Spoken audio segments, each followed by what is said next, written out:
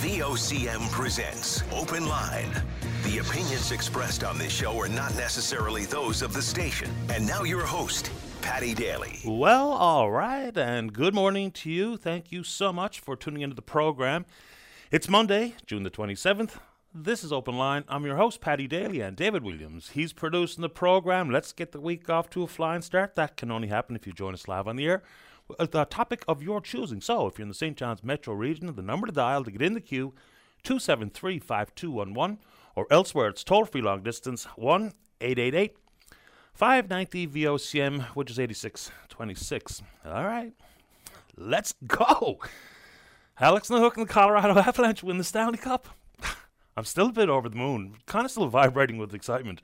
I know he's not my child, but I think like many people in the province, even the casual hockey fans, got behind Newhook just because it's just so incredible. What an achievement.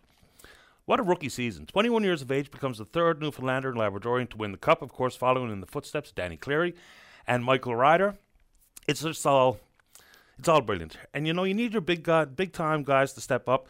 And McKinnon wasn't doing much in the finals. You know, a couple of points last night, a beautiful goal.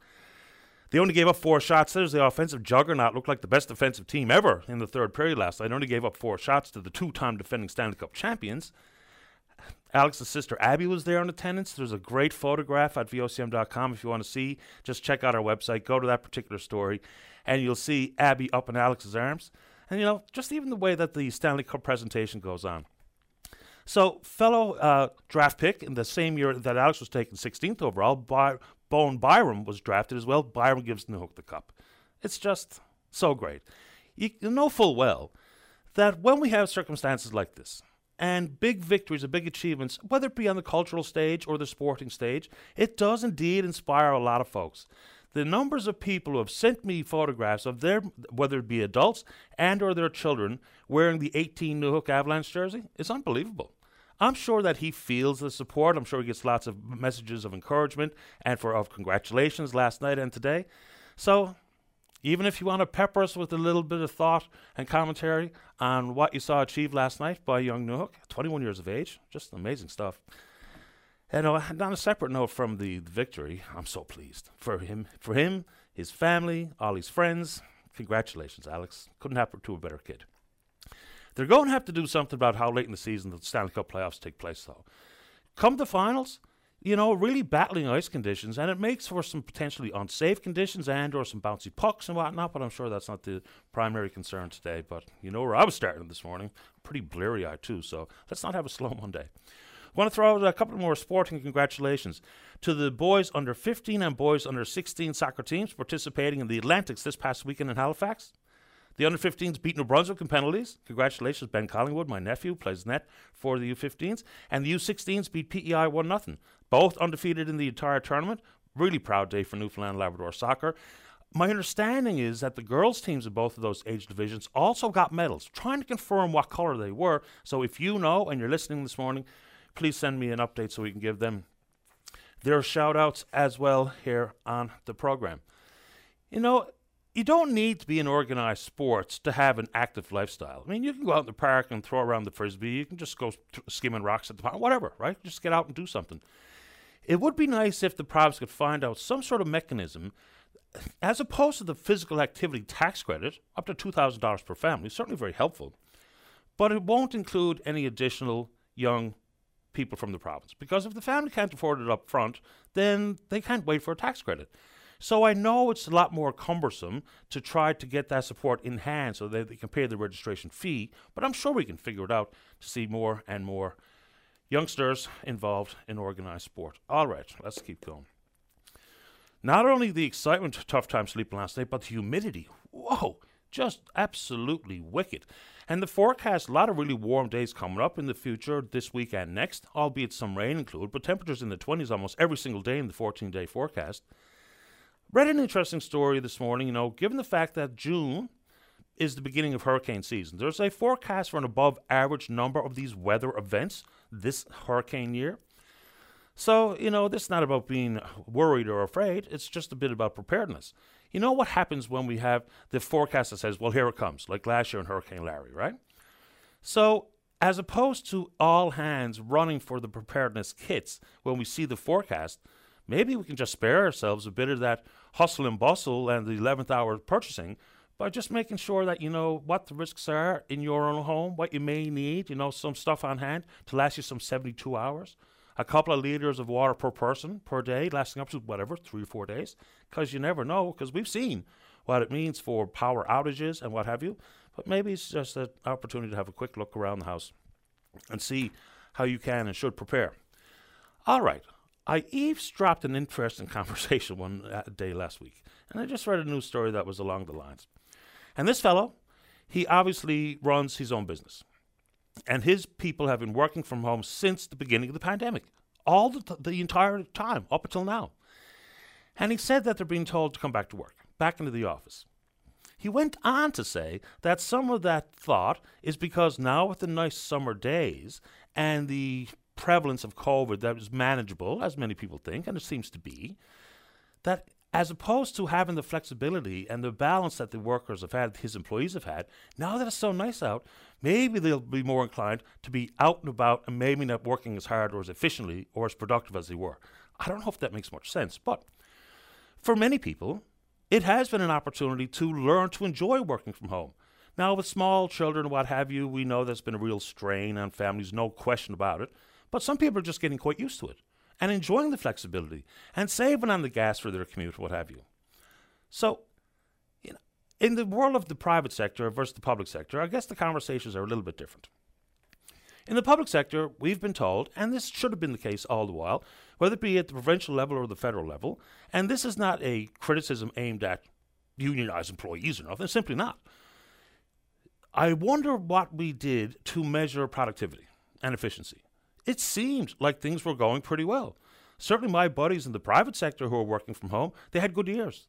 And their productivity bonuses were better than years prior to the pandemic. But we were told consistently and constantly that things are getting done. But at the exact same time, we see some significant backlogs.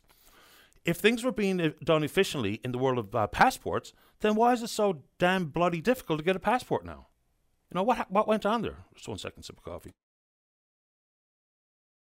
So we got the passport backlog. I also read a story this morning where a lady from Ukraine came to Lab City recently, and she's a veterinarian, mature veterinarian, surgical skilled veterinarian. It's going to take 2 or 3 years for her to get her accreditation to practice as a vet in Lab City because of a backlog. So while we're told that everything is going fine and counter service may not be restored because there is a transition to the digital world, we understand that. But someone help me square that circle. Why are there so many backlogs if work was being attended to and getting done? There was a rush on services. It's so easy to understand why Service Canada was bombarded because so many people needed to turn to programs that were worked on at Service Canada. People weren't traveling, so what happened to the passport staff? It's just one of these curious things where why is it so unbelievably difficult? And in the world of this Ukrainian veterinarian, we know there was also a female doctor from Ukraine that made her way to St. John's. How tangly is it going to be for her to set up shop and be able to practice? We all are painfully aware of what's going on in the healthcare system and the lack of healthcare workers in a variety of fronts. So where are these backlogs? And here we are 2 years later, and there's still no CEO at Central Health.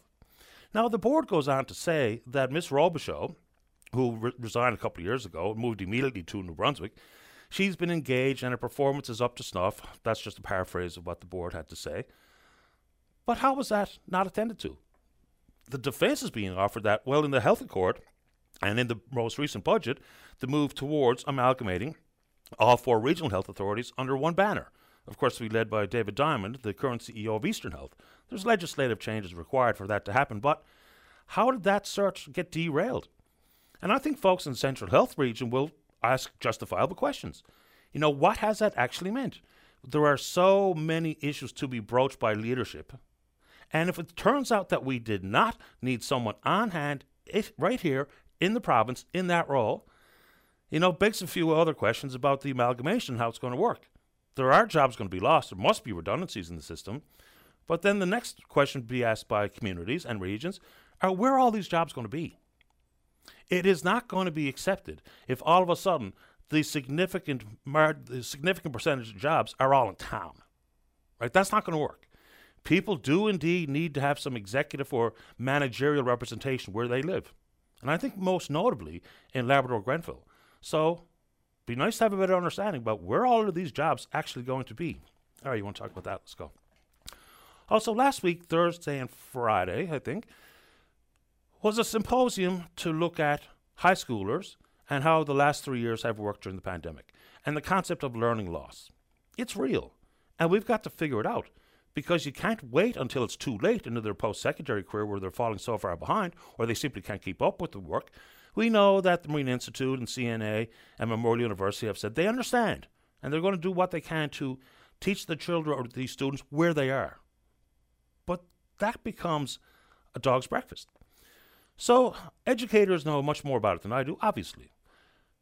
But, you know, in the past where there was a move away from the traditional assessments and public exams and what have you, okay.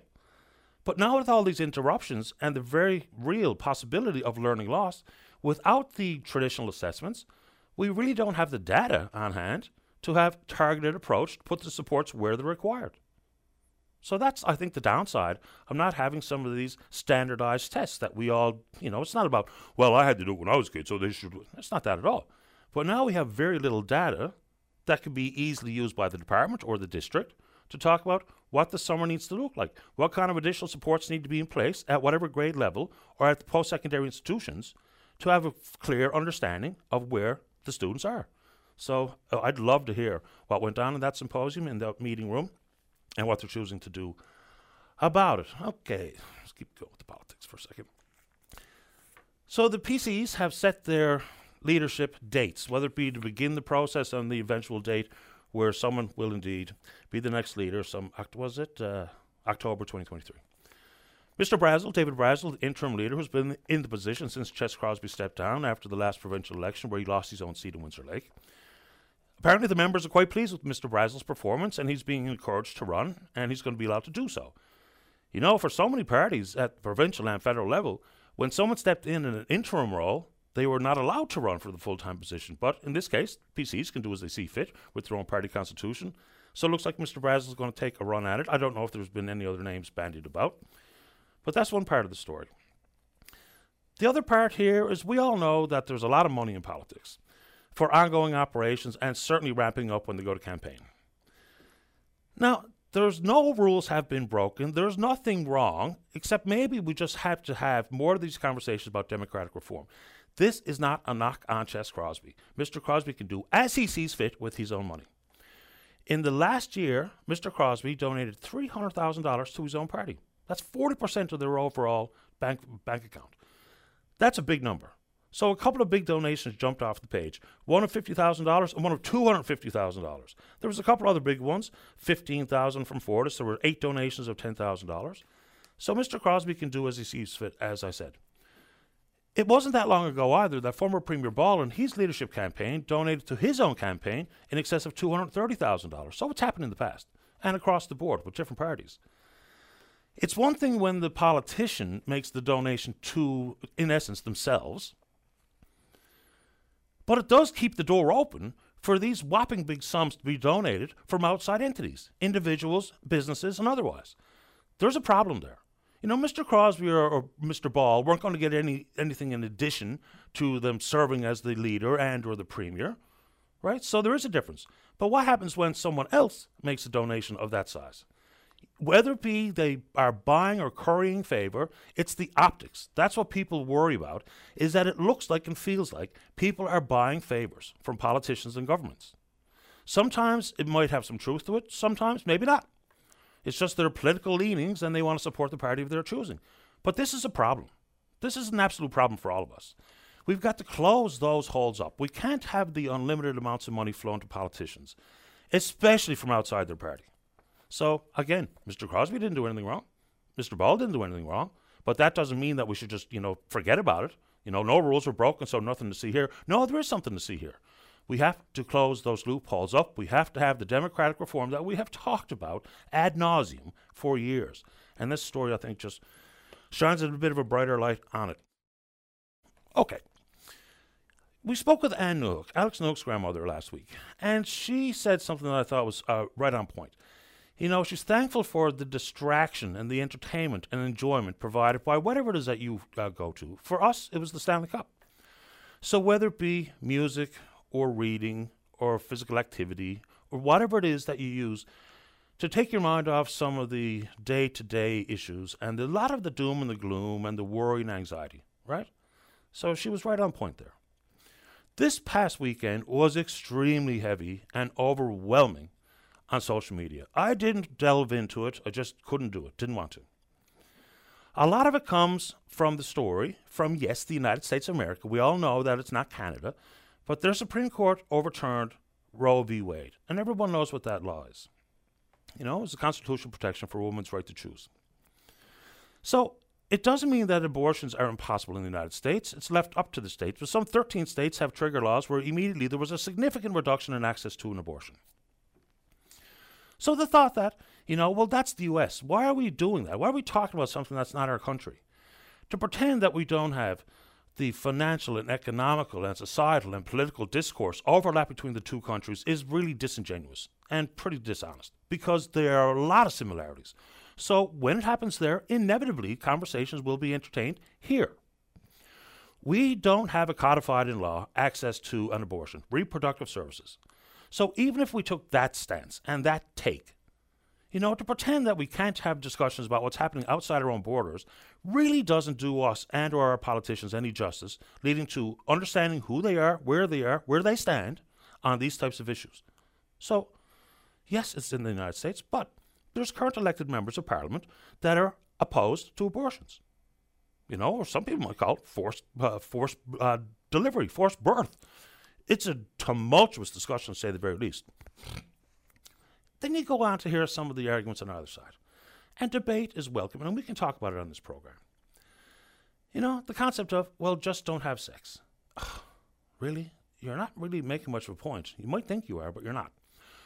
In places where sexual education focuses in on abstinence, every time the rates of teen pregnancy are up, above other places that have a more robust, comprehensive, honest look at sexual education.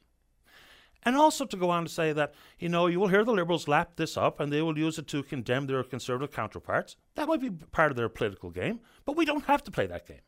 What we can do is just have a discussion. The thought that, well, the Liberals will just do this and talk about that because it deflects from their shortcomings. It deflects from some of their so-called scandals. It deflects from the RCMP issue and the Nova Scotia mass shooting. It deflects from inflation and the price of gas. We don't need that to be the case. We can all discuss and consider multiple issues concurrently. We can. Whatever you want to talk about, we can talk about 1,000 things today. So the thought that it's just in the United States we don't need to worry is quite silly. The fact that it's only a deflection, just don't let them deflect.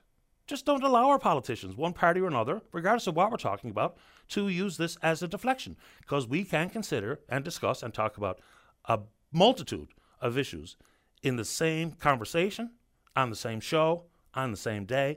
So there's a lot to this. And you know, someone said, I want to know where my MHAs and my members of parliament stand. Just to be pushed back, who cares what they think? It's not a Canadian issue.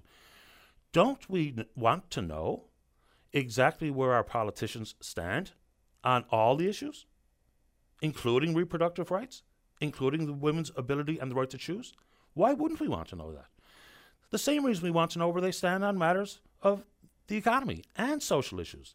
So I really don't understand some of this pushback. We don't need to talk about it because it's not here. We don't have a legal protection. It's not criminalized in this country, but maybe we could just have a conversation about whether the country is going to go down the road to formally codify into law. So let's, if you want to have that conversation, as much as I stayed out of it over the weekend because I just didn't have the patience for it, but it's an important part of social and political discourse, as it should be. We're on Twitter. We're VOCM Open Line. You can follow us there. Our email address is openline@vocm.com. Let's get a tune going before we come back and speak with you. Today in 1981, reaching number one at the top of the charts, Kim Carnes. Betty Davis Eyes. Don't go away. Welcome back to the show. For the longest while, one of the most confusing things inside the fishery, which is a confusing industry to say the least, has been some of the rules from Transport Canada regarding the vessel length. We don't even have a level playing field across the board in Atlantic Canada. things are going to change. Join us on line number one. It's the Liberal Member of Parliament for Avalon. That's Ken McDonald. I get the right clicker here this morning. Good morning, Ken. You're on the air. Good morning, Paddy. How are you this morning? I'm very well. Thanks for asking. How about yourself?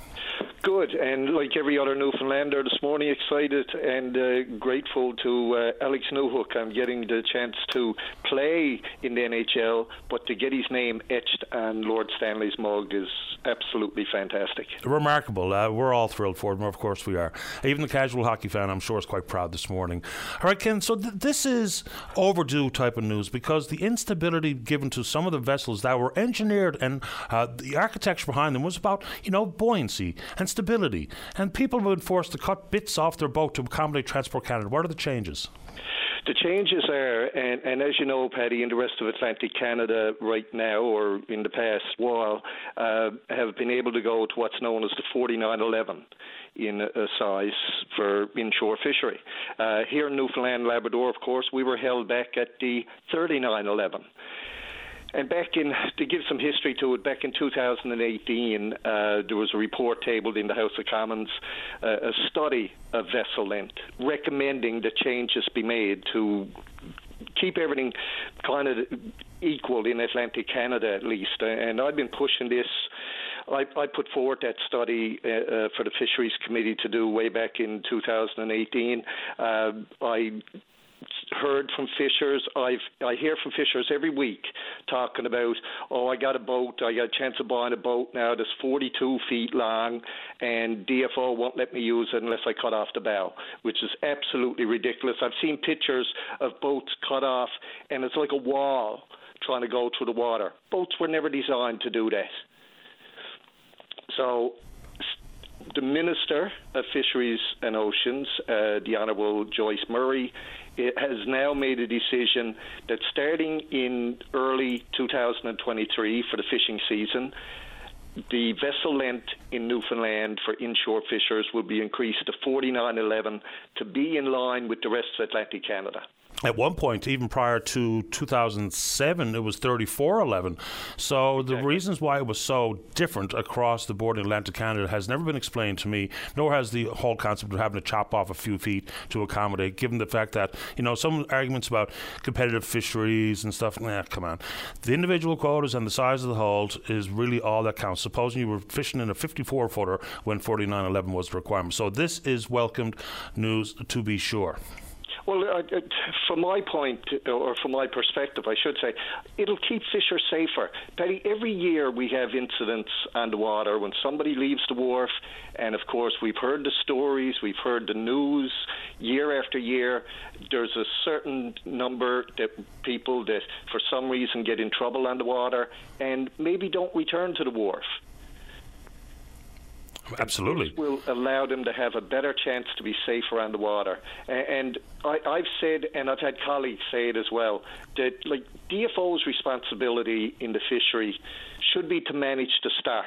And as you said just now about regardless of what size boat you use, you know what your quota is. I actually had a regional director general say to me when we did the study that if you give fishers a bigger boat, they'll want a bigger quota. And my response was, but you control the quota. You tell people what their quota is. If their quota goes up, you let them know it goes up. If it goes down, you let them know it goes down. If somebody, just for the sake of asking, says, well, I should have more quota because I got a bigger boat, you can say no. You say no to other things. And that's the excuse they gave. But finally, we got a Minister of Fisheries who took it seriously and gave the direction to DFO locally here in Newfoundland to make this happen. I think it's long overdue, but it's good news that it is happening. And you make mention of safety, and of course that would be the primary concern when we talk about the stability and the center of gravity in these boats. Sticking with safety, one of the stories, we just had a Transport Safety Board review of the Island Lady that sank off a Labrador coast and 2 young men from Mary's Harbour lost.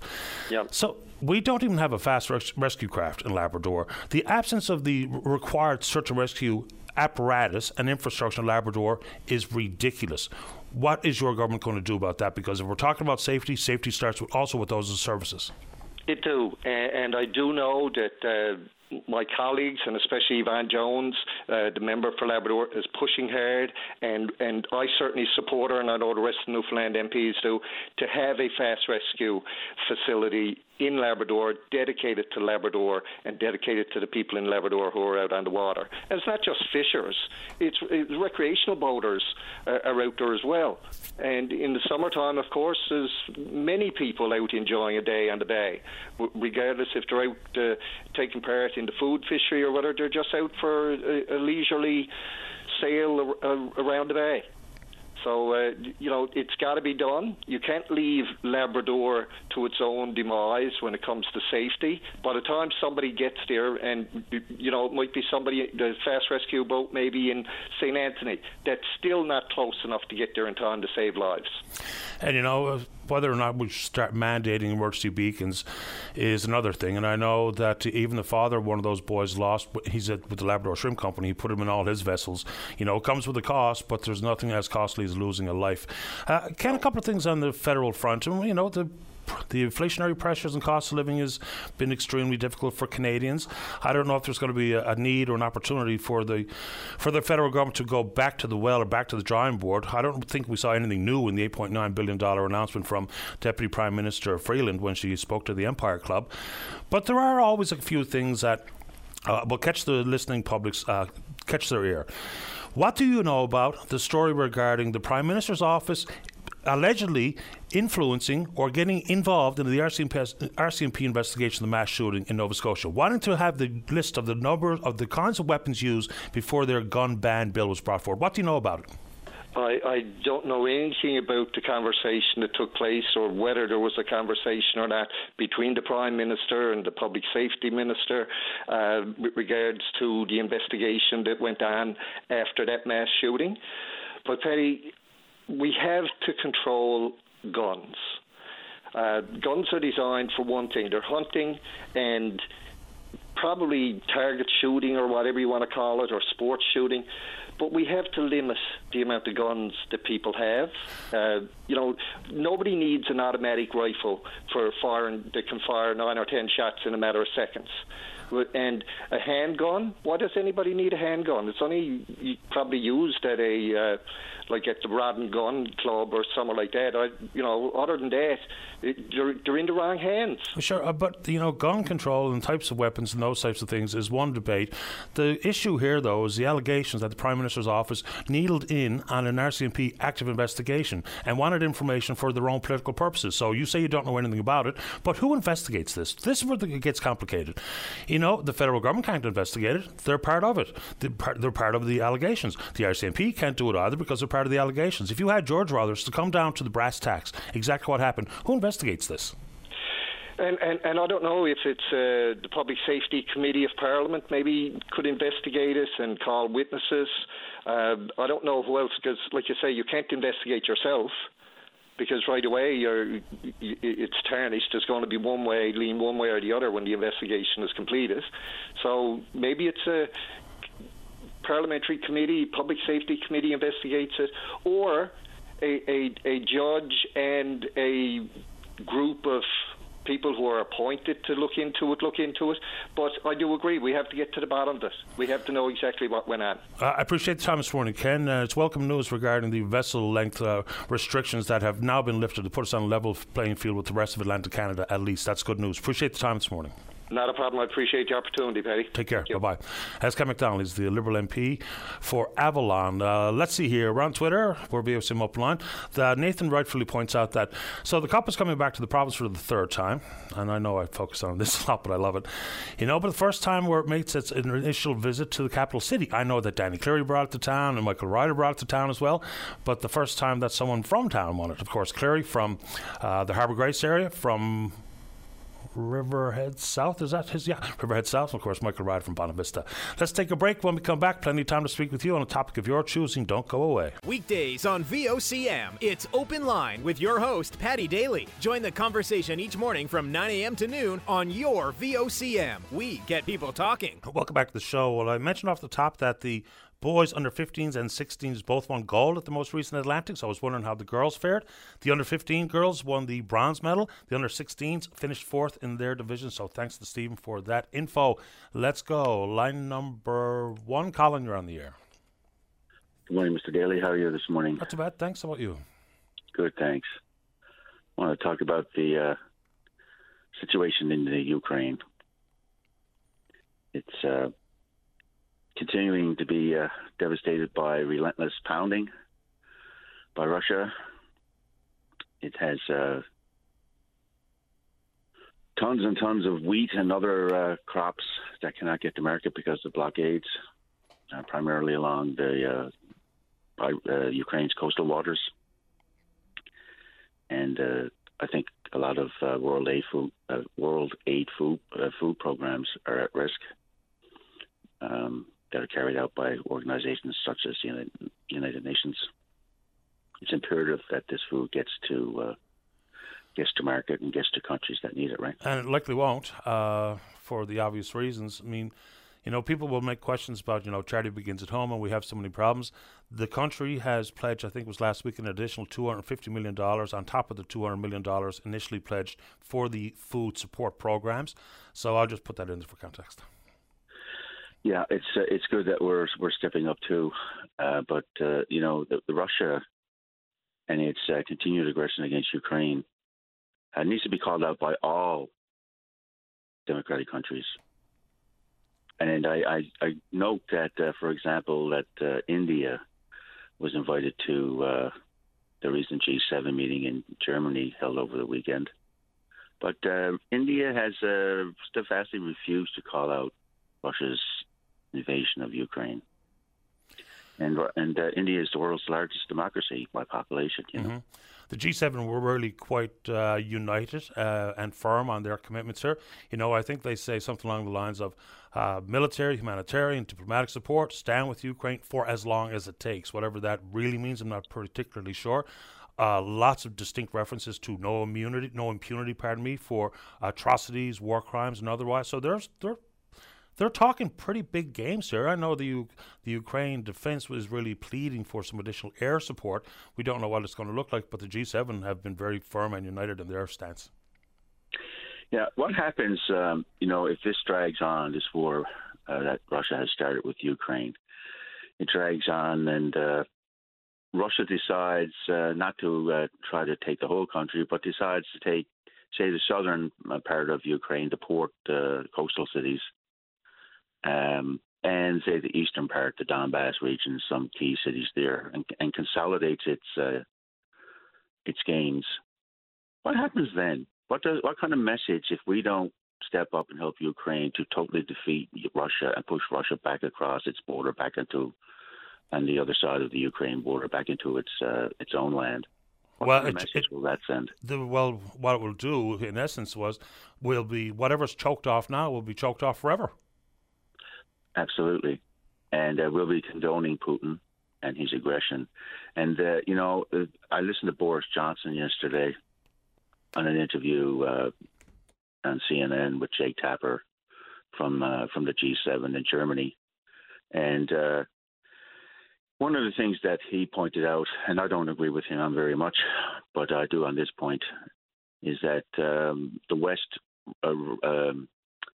runs the danger of getting into a fatigue, paraphrasing him now, with Ukraine. The longer this drags on, that this will just blend into the background and will sort of become normalized by the conflict there, and we won't give it the full attention that it deserves, Well, it has happened with many of the conflicts over the last number of decades. I mean, did people pay much attention to the ongoing military operations in Afghanistan? Probably not. And the impact there didn't hit us where it hurts. And, not to be cold or callous, but the realities here is that we've had a big impact on a variety of things. Ukraine and Russia are the breadbasket of Europe. Or Ukraine, is the breadbasket of Europe. The amount of grains not hitting the market and consequently in people's bellies is extraordinary. And what that complication has meant is obvious. The issue of 4 million barrels of oil per day that Russia distributes around various parts of the world, not here, thankfully. But these sort of backlogs and supply chain issues, when they just become cyclical, not cyclical like we might see with the ups and downs and inflation and job numbers and stuff. If this becomes the new reality, then yes, people can blame Justin Trudeau or Joe Biden or Macron or Boris Johnson all they like about inflation, when in fact, it's obviously much more complicated than that. Then we will not see an end in sight. Whereas, this conflict comes to some sort of resolution. And what that looks like, Colin, I have no earthly idea, begins the road back to normalcy and a bit more economic stability. Yeah, I agree with you. And I think, if Russia is not completely defeated and pushed back across its border, back into Russia proper, it's going to be devastating for Ukraine. And it's going to send a message to the rest of the international community and like-minded thugs like Putin, that especially China. China's watching this. They got skin in this game. They're hitching the wagon to the Russians. And next up will be Taiwan. China's taking a very good look at NATO and the United States and other countries, non-NATO countries, but democratic countries like Australia, New Zealand, Japan, and seeing how we all react collectively and individually to Ukraine. And this is the acid test, I think, for China. And, for example, its ambitions in Taiwan and how it deals with Hong Kong, for example, So we have a lot at stake here. It's not just what happens in Ukraine, right? No, of course not.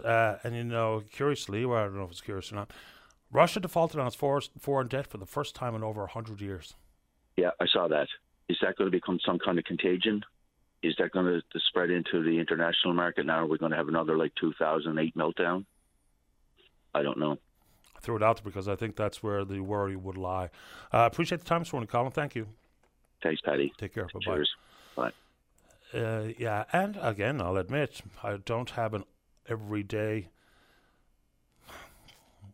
being bombarded with the visuals and the stories and the atrocities in Ukraine. It's just really, truly remarkable. Let's get another one before we go to the break. Line number 2. Cyril, you're on the air. Yes, good morning, Paddy. Good morning to you. Talk about Friday evening there, I went to pick up my phone to phone a friend of mine, and I don't know what happened anyway, and I ended up answering a call. Some people call them crank calls, but it's gone beyond that. Anyway, they started telling me about I had a letter come from my bank, and which I did. I had a new those Costco cards come from the ones that CIBC. Okay. So, anyways, starts telling me my name and my birth date and all this stuff, and says that I had a letter coming, so I did. So I said, but he wanted to know. He said, there's somebody to a Walmart store using my credit card. I said, no, they're not, because I said it's not even activated. I only had it come last week. And he wanted me to give him the number of the cards. Well, so naturally I wasn't going to do that. So anyway, after a while I had to hang up on him. But anyway, he, I guess where I answered, he got relentless. The wife, we were out by the house here just doing some work around. And ended up, anyway, the wife counted the calls after. He phoned there 9 times to try to get, and the answering machine used to cut in, and anyway, on the end of it, the wife answered and said, why are you still calling back? We're not going to get involved in this. And it used to come up user and the number, a 1-800 number. And anyway, when the wife told him that, this number is coming up on our phone and everything, then that's when he hung up and never called back. Look, they're just relentless. They really, truly are. And they call my house. One of the few calls we ever get on the landline is someone who's trying to scam us. There is never, ever, ever a reason to give out your banking information to someone who phones the house. Never. Your social insurance number, your credit card info, any banking information. It's simply never a good idea to give out any of that. Just hang up. Don't even put yourself through the frustration of having to deal with someone on the other end of the line who's obviously just trying to separate you from your hard-earned money. Yes, the puzzling part, though, is how he knew I had this letter from the bank, and I did have a new card. that was the puzzling part. I don't know if they know this stuff has been sent out or what, you know. That's good. That's a fair question. I wouldn't know the answer to that, Cyril. Maybe they just got so-called lucky. Yes, that's what I think. The same thing, eh? You know, maybe that they know this stuff has been sent out all the time, and they just, like you said, they just got lucky. Yeah, Paddy, I was going to mention one more thing there. Now, you was talking about your caller down the road there says about the boats, lending the boats and everything, eh? Mm-hmm. But for years, I was a fisherman all my life, and I could never understand the 3911. You know, we've had a few accidents over the years and everything. Well, number one was they lent a boat, and some of the fisheries that they took part in, like dragging, with scallop dragging, or even at the crab, you know, like smaller boats would have those booms on them, pulling aboard crab pots, or 3911, we'll say, going out over 20 miles, even into the bigger fleets. You know, they had a bigger license and going out 80 and 90 mile, and no form of safety or anything on those boats. You know, if they never even had a fire extinguisher or a pump aboard, it didn't matter. They just was allowed to go. You know, there was no, not like the 45 footers or anything over 40 feet. They'll go under government inspection. Mm-hmm. This piece of information, Cyril, back to the original point for your call, is the Costco database apparently has been hacked. Oh. So that's how they knew your card was sent out? Oh, well, there you go. Well, yeah. That's everything. So I guess everyone should be forewarned there. So just don't give out the info no matter what. Hang up and just let them try the next person. Hopefully that person does the same thing you did and not get fooled by it. But good points on the vessel length stuff. The argument opposed to it has just been ridiculous, nonsensical the entire time. You know, if you have a bigger boat, you'll want a bigger quota.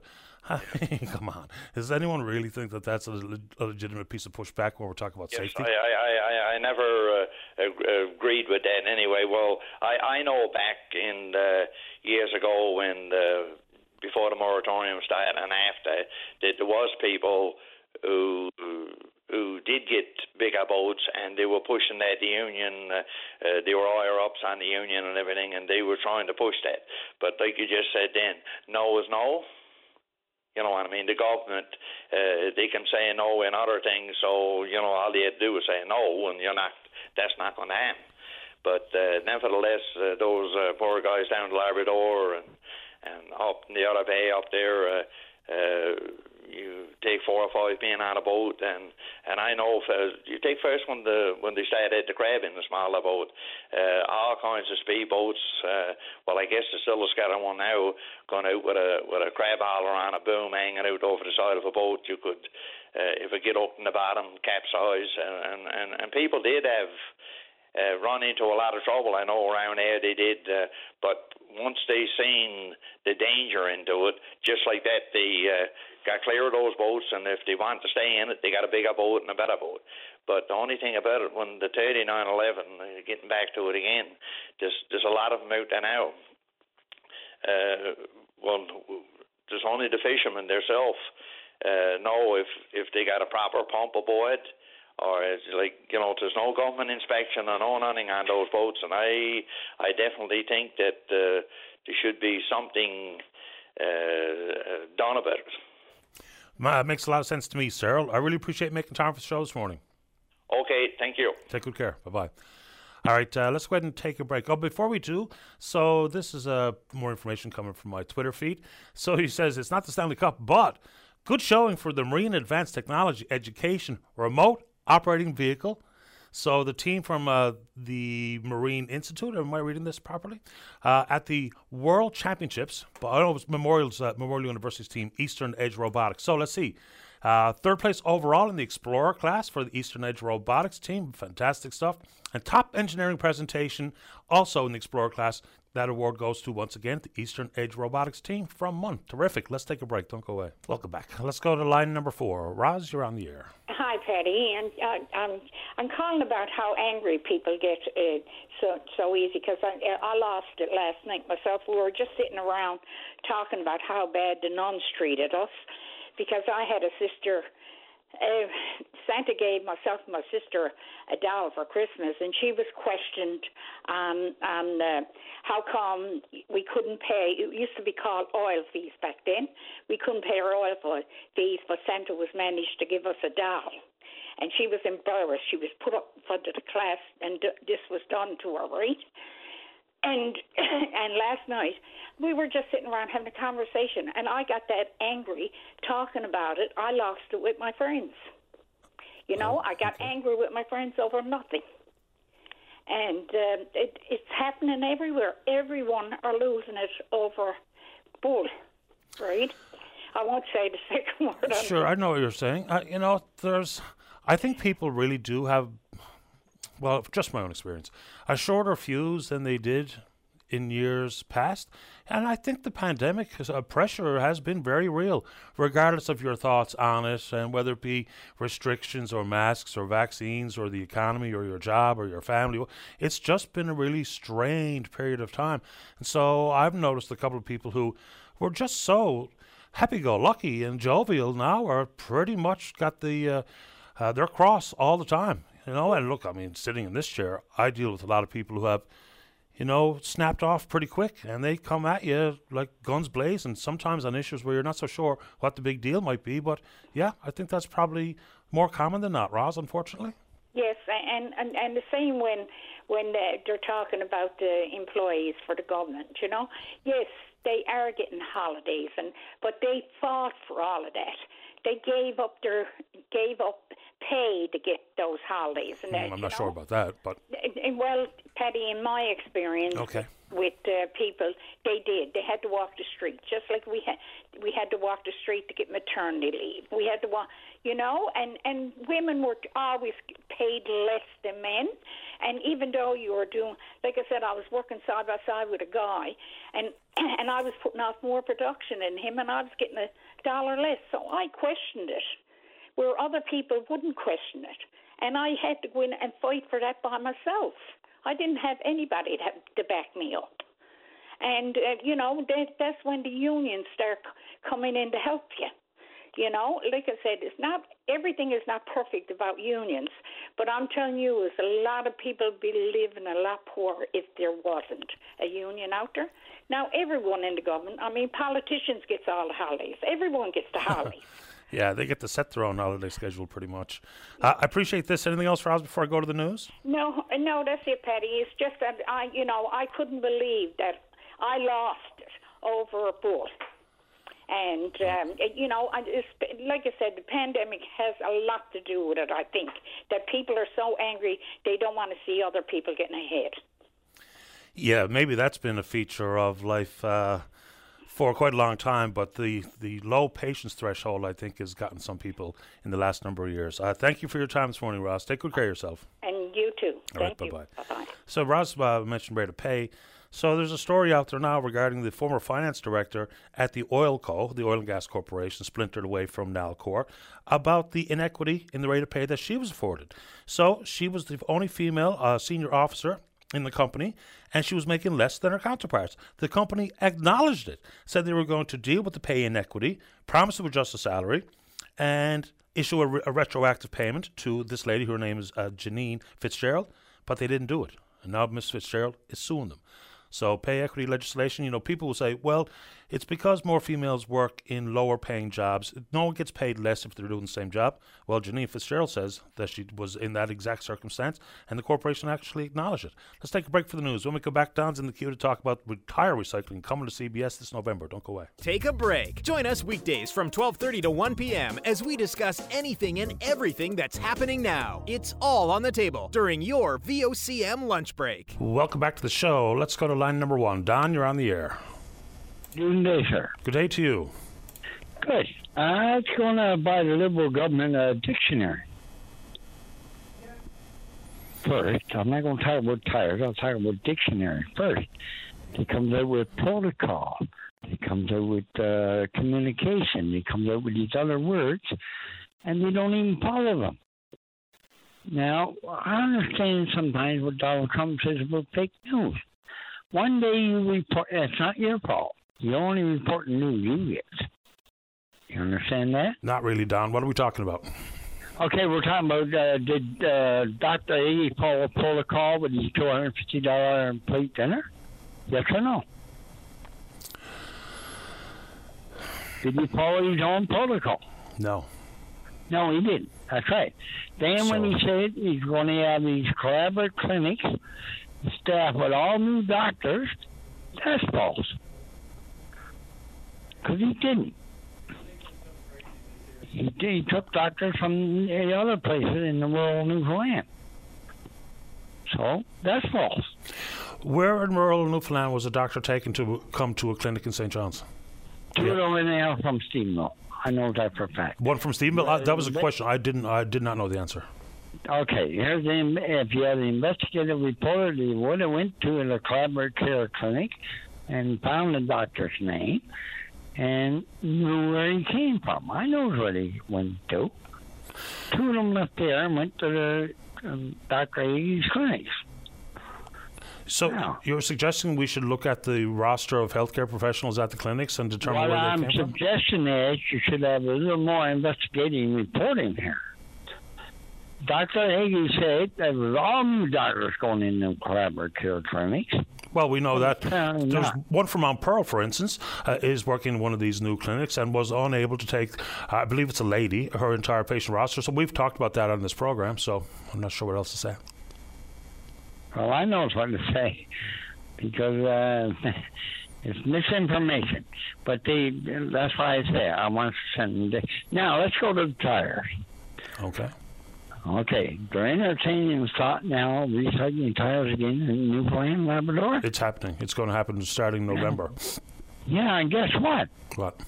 Did they research what happened to the last tire recycling plant we had here? Why? What about it? Because I worked there. Okay, what about it? I know the ins and outs. There was no government oversight. We did have a contract with a company in Nova Scotia when we would send the tires over there. And then one morning I goes in, and I was running this plant. I goes in, the lights are cut off. I walked right across the street, light and power. I said, what's going on here? My plant shut down because you didn't pay the bill. Well, it wasn't up to me to pay the bill. I was only running.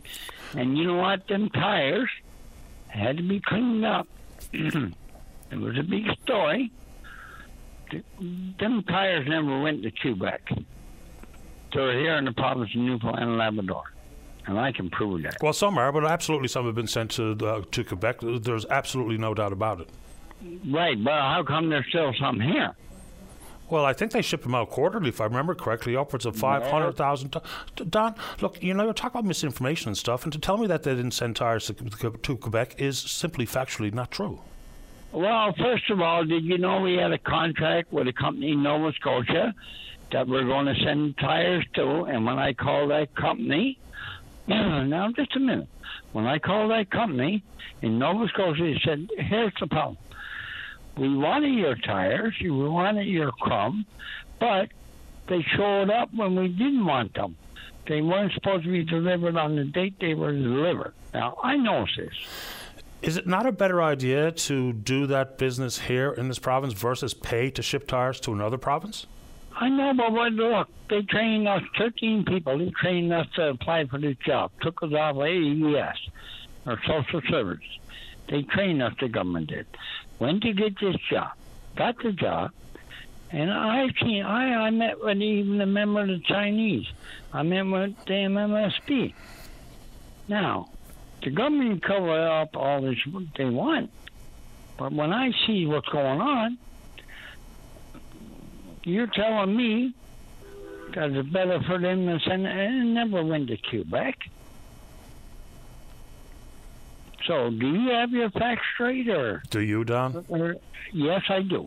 Is the government giving you facts? That's what you're reporting. No, we got the information from the company, because it's not the government that's going to be recycling the tires. Now, see, what company you get that information from? Enviro Tire Recycling? No, C&D Recycling, or Halifax C&D Recycling is a company. Yeah, I know. I'm not talking about them. That's the new ones coming in. That's the ones who are coming, yeah. Yeah, I'm talking about the old ones was there. I'm not sure, nor do I know what you want me to do or say about that. But what I want you to do is get your investigators on the go here. And what happened to, we have a beautiful plant here in Stephenville, Newfoundland, that was automatically shut down, gone. And it was working perfect. We had sale for the crop. So that's all I'm asking, for you to investigate that part of the question. Okay. Just go ask the question. What happened to the one in Steveno? What happened to that plant? I'm not sure what I get out of that, but I got no problem asking. I know exactly what I get out of it. I was running the plant, sir. So I heard that, yeah. And when I went over the light and power right across the street, for 100 feet, the light bill wasn't paid. The guy took the money and he ran. And guess what? He was related to somebody in a liberal government. When was this? Let me see. I'm not sure the date, but you can look it up yourself. Okay, Don, I'll have a look during this break. I appreciate the time this morning. Thanks a lot. I want you to look into this. Okay, Don. To entertain the stupid thing again. Thanks for the call. Thank you. Take care. Bye-bye. All right, let's take a break. When we come back, we did indeed... Am I taking it right now, Dave? Okay, let's go. Line number 3, say good morning to the leadership co-chair at the Progressive Conservative Party of Newfoundland and Labrador. That's Rhonda McMeekin. Good morning, Rhonda. You're on the air. Good morning, Patty. How are you this morning? I'm very well. How about you? I'm not too bad, thanks. So you've set all the dates for the leadership contest. Eventually the leader will be announced. I think it's on the 14th of October of 2023, which will be 2 years before the next election, which is tentatively scheduled for October 14th, 2025. The thought that it would give your new leader a full 2 years, is there any worry inside the party that the Liberals may indeed call an election prior to that? And leaders need to get up to speed, especially if it's not Mr. Brazel, for instance, who of course is completely up to speed as interim leader. What was the thought process about that? Because you never know when we're going to go back to the polls. No, and that's right. I mean, we do have fixed date legislation here, and we're kind of operating under good faith that, that will be adhered to at least, somewhat in order to give our new leader or what have you a chance to be prepared.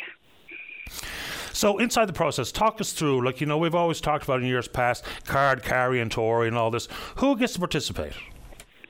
So our nominations will open on May 17th of next year and close on June 16th. And then those that are accepted as accredited candidates will have until August 15th to sign people up as members or supporters.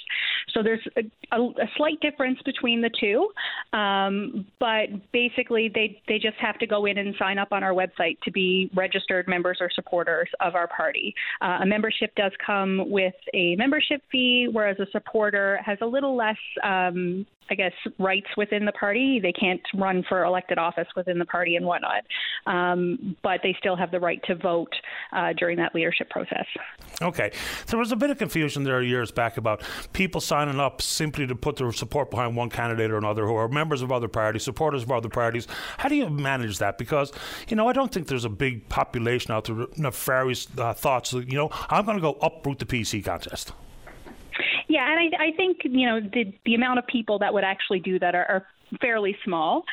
So our membership deadline to sign up is going to be August 15th, but voting won't start until October 4th. So that does give our committees time to go through that list and vet it to make sure that everybody who has signed up is a legitimate person and to make sure that, some of those oddities aren't in there. So the list will be cleaned up and be vetted appropriately. And you say that you're extending this out because the party is quite pleased with the leadership afforded to them by Mr. Brazel. Was it ever part of the party's constitution that, like we see on the federal levels oftentimes, when you take on the interim role, you're prohibited from running for the permanent role? What has the case been inside your party? Yeah, so we adopted a new constitution a couple of years ago that does say that the interim leader is not eligible to run for the permanent leadership of the party. So as the constitution is written now, that is the case. Also inside this story, and like I said off the top, there is nothing to see here insofar as rules being broken and what have you with the story regarding Mr. Crosby's $300,000 worth of donations to the party, some 40% of the entire money brought in the door. Where's the party come down on some of these campaign finance reforms? Because it's nothing, Mr. Crosby didn't stand to gain anything. He was already a member of the party, leader of the party, but that same opportunity comes from people outside the party, whether it be corporations or individuals, where we all have an issue regarding the optics. What do the PCs think about working towards that type of democratic reform? I think you're absolutely right. There is no rules broken here. Mr. Crosby, made his decision on his own to put his own money forward. I think it's also important to note that we were a party in opposition down in the polls, and we still managed to raise a significant amount of money outside of what Mr. Crosby donated. And doing all that during COVID, while we as a party decided to follow the COVID restrictions and rules and didn't host in-person fundraisers, unlike some other parties that were fundraising at the time. But I think, now that the election of 2021 is behind us, and there are some committees happening around electoral reform. I think we have people that are sitting on those committees now, and I'm interested to hear what comes out of that. I think we all are, because it is quite important to say that Mr. Crosby didn't do anything wrong. But if that had to be private citizen X, then all hands would be up in arms, and I think rightfully so. I appreciate the time. Anything else you'd like to offer the listeners about the pending leadership contest or anything else this morning, Rhonda? No, absolutely not. But if anybody would like any more information or to sign up to be a member of our party, they're absolutely welcome to do so. They can go to our website, pcnl.ca, or they can send me an email at info@pcnl.ca, and I'd be happy to answer any questions for anybody at all. Appreciate your time this morning. Thank you. Thanks so much, Patty. You have a great day. You too. Bye-bye. Bye-bye. That's Rhonda McMeekin. She's the leadership co-chair for the Progressive Conservative Party. Let's take a break. When we come back, Michaela's in the queue to talk about fishing licenses. Don't go away. Welcome back to the program. Someone just said, why am I attacking Ches Crosby? Again, just so it can be clear here. Not doing it because there's not an attack warranted. The conversation simply begins with the fact that Mr. Crosby, he has acknowledged he didn't break any rules, he didn't do anything wrong. It's his own money, he can do whatever he sees fit with it, with making $300,000 of donations to his own party. Fine.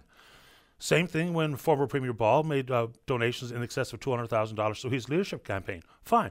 The point that I'm making is that neither did anything wrong, they didn't break any of the rules, but if we don't close up some of those opportunities, then when it's someone who's a private citizen or a private corporation makes that level of donation, that brings upon the scrutiny that it should, but we should not even allow it to happen in the first place.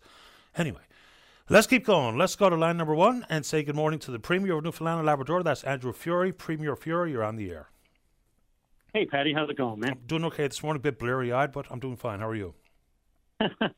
Well, it's a top-shelf day out there, that's for sure. It's beautiful. That it is, and I imagine as a hockey fan, you took the opportunity to sit down and watch the game last night. I believe that's why you're calling. I'd like to start with offering your congratulations.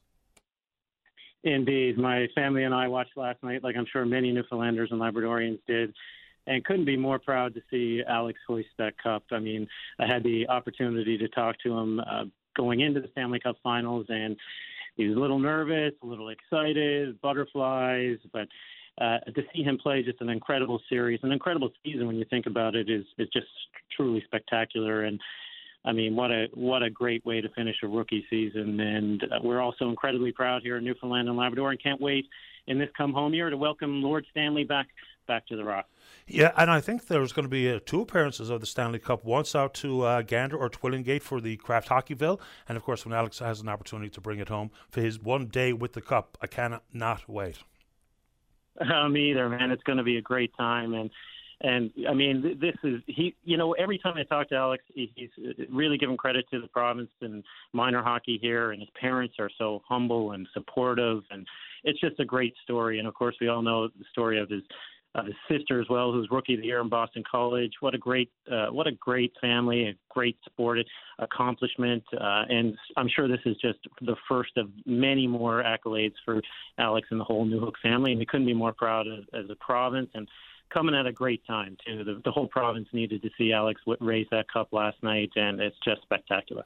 That it is. I spoke with his grandmother last week here on the show. She talked about how lucky we are to have something to distract us from some of the other issues that are dominating the news, the war in Ukraine and the economy and COVID, whatever. So that's what I use. Sports is one of my getaways, but of course, and I'm sure he appreciates your congratulations here today, but I would be remiss and I would be pummeled if we didn't move on to some issues pertaining to politics, the economy, and the like. Where I'd like to start, and this is an interesting one that hasn't gotten any attention as far as I can tell. So the 2041 panel, to understand exactly what the implications are of the Upper Churchill contract expiring in 2041. Solid idea, because I think people think it's the golden goose when it may not be exactly that. But there's also something that we just found out after the fact. The Churchill River Energy Analysis Team, chaired by Mr. Paddock. I hear some people say that there's a distinct conflict of interest here, given he's the partner with one of the proponents for a hydrogen project on the West Coast. Is it not a conflict? I don't see it as a conflict, and I'm sure Mr. Paddock can manage his own conflicts. Life is full of conflicts, Patty. It's especially when you're looking for expertise in an area that has a fairly shallow pool. So, it's not about the conflicts; it's about how you manage the conflict, and I'm sure Mr. Paddock will manage that conflict appropriately. This is just one input into the 2041. They're not making decisions. What we did there was we took the rate mitigation team, which I think did a great job, $5.2 billion, $3.2 billion in new cash to the province to prevent electricity rates from doubling. And we wanted their expertise to continue to provide financial inputs for the 2041 committee. It's as straightforward as that. That's just one option that the 2041 committee, chaired by Mr. Smith, will consider. And certainly, I think you're right. I think, this is the 2041 committee gives a chance for public discourse about how this may not be what we've all been led to believe in terms of the final solution to the economic woes of Newfoundland and Labrador. And this is just one chance for everybody to speak about it. And, this was one of the things we found out sort of after the fact, as opposed to being included with the 2041 panel announcement initially, which brings us down the road of, what all politicians and governments will pledge is to be accountable and to be transparent. There's a bit of a standoff, it seems, between your office and the Privacy Commissioner's office, especially when it came to the Elections and L report. We don't know how that all unfolded, but when you said that the Privacy Commissioner will have a look at it and vet it for what needs to be redacted so we can all have a look at it, he said he wouldn't do it. So then the concept of client-solicitor privilege. Should the Privacy Commissioner be our go-to representative to adjudicate what actually constitutes client-solicitor privilege, as opposed to simply applying that tag and or deeming something a cabinet document? Because Bill 29 was the unraveling of a party. You made very clear pledges about transparency. Should Mr. Harvey be able to tell us what is and is not for public view? Certainly, we're continuing to work with Mr. Harvey, and I think my intent and spirit, and I think Mr. Harvey recognized this, was I'd like to be as transparent. I'd like that report to go out, but it needs to be redacted. It needs to have the appropriate lens. And consulting with the Privacy Commissioner, granted, I may have used the wrong verbiage. The spirit was there that we want to consult with the Privacy Commissioner to see how much of this we can release in a redacted form to not harm individuals in the report. So the balance of disclosure and transparency with individual privacy. We're always striving to be more transparent, to have full disclosure, and we'll continue to work with the Privacy Commissioner on that. With respect to client solicitor privilege, that's a difficult one, certainly, and it's certainly a difficult one in the Westminster system. And we'll continue to work with the Privacy Commissioner to ensure that we strike the right balance of cabinet confidentiality and public disclosure. That's certainly something that's important to me. It's important to government. And we want to make sure that we get it right. What has changed with the increase in the numbers of orders in council? Because, it's a legislative tool and it's absolutely available to governments provincially and federally. But there seems to be a significant increase in the numbers of orders in council, which kind of goes back to client solicitor privilege and cabinet documents and the Privacy Commissioner. Why is that? What's happening? I'm not sure, Patty, to be perfectly honest. This is, I think if you kind of looked at the numbers over time, and accounted for, the delay with the election, the extended caretaker mode. If you looked at COVID, then I think some of that has to play in the absolute numbers. But again, we're always looking to be more transparent and more open and listening to the people of the province. I have nothing to hide, and government has nothing to hide. We're all up here just trying to do our best, and if there's a way that we can be more transparent and open, then we're certainly interested in hearing it and certainly interested in acting on it.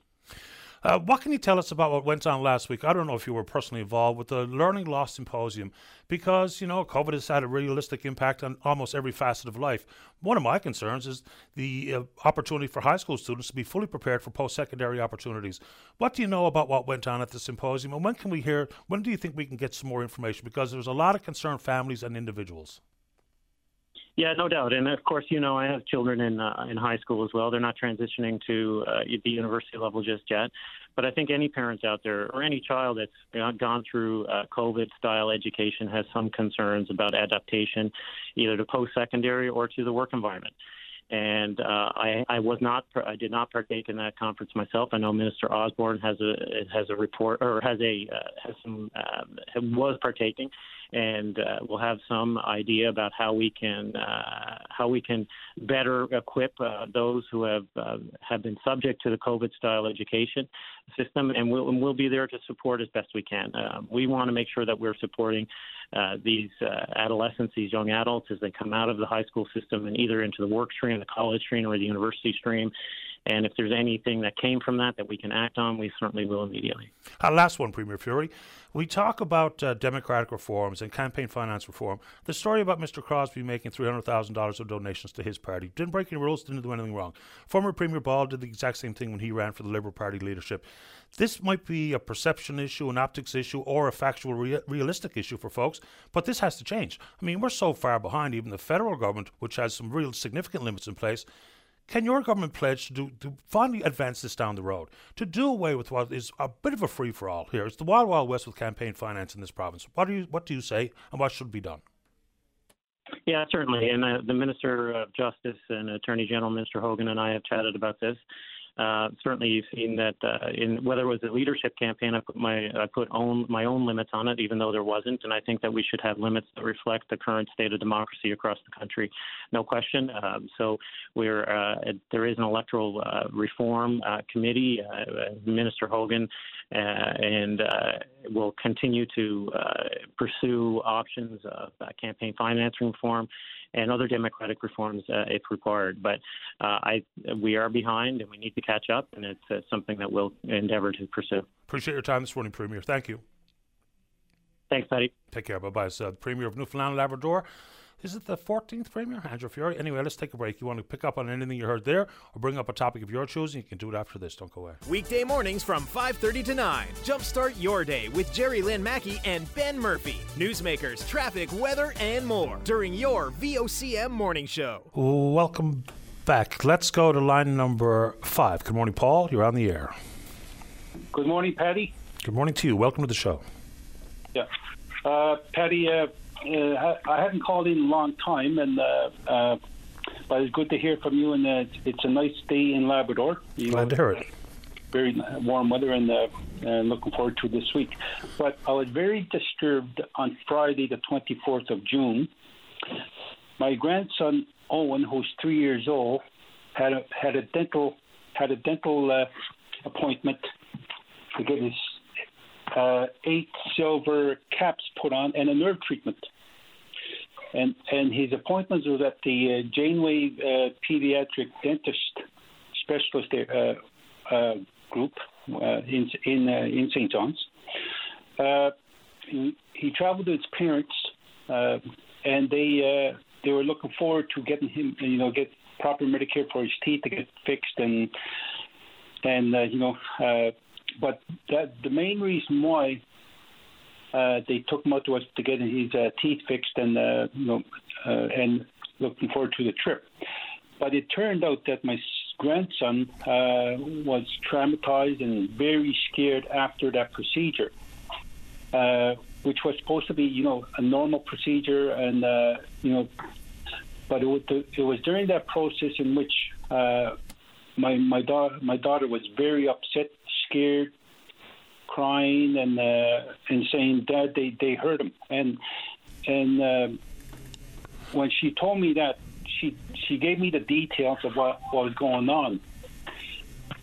and it looked like to me, it's, you know, as a parent, and my grandson was really hurt.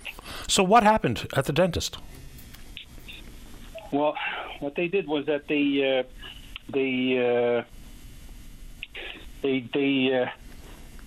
well, first of all, he had a fast for his appointment, which was at 2:30 p.m. He fasted till 8 a.m. that morning, and he had an appointment at 2:30 in the afternoon. So that's about 6.5 hours.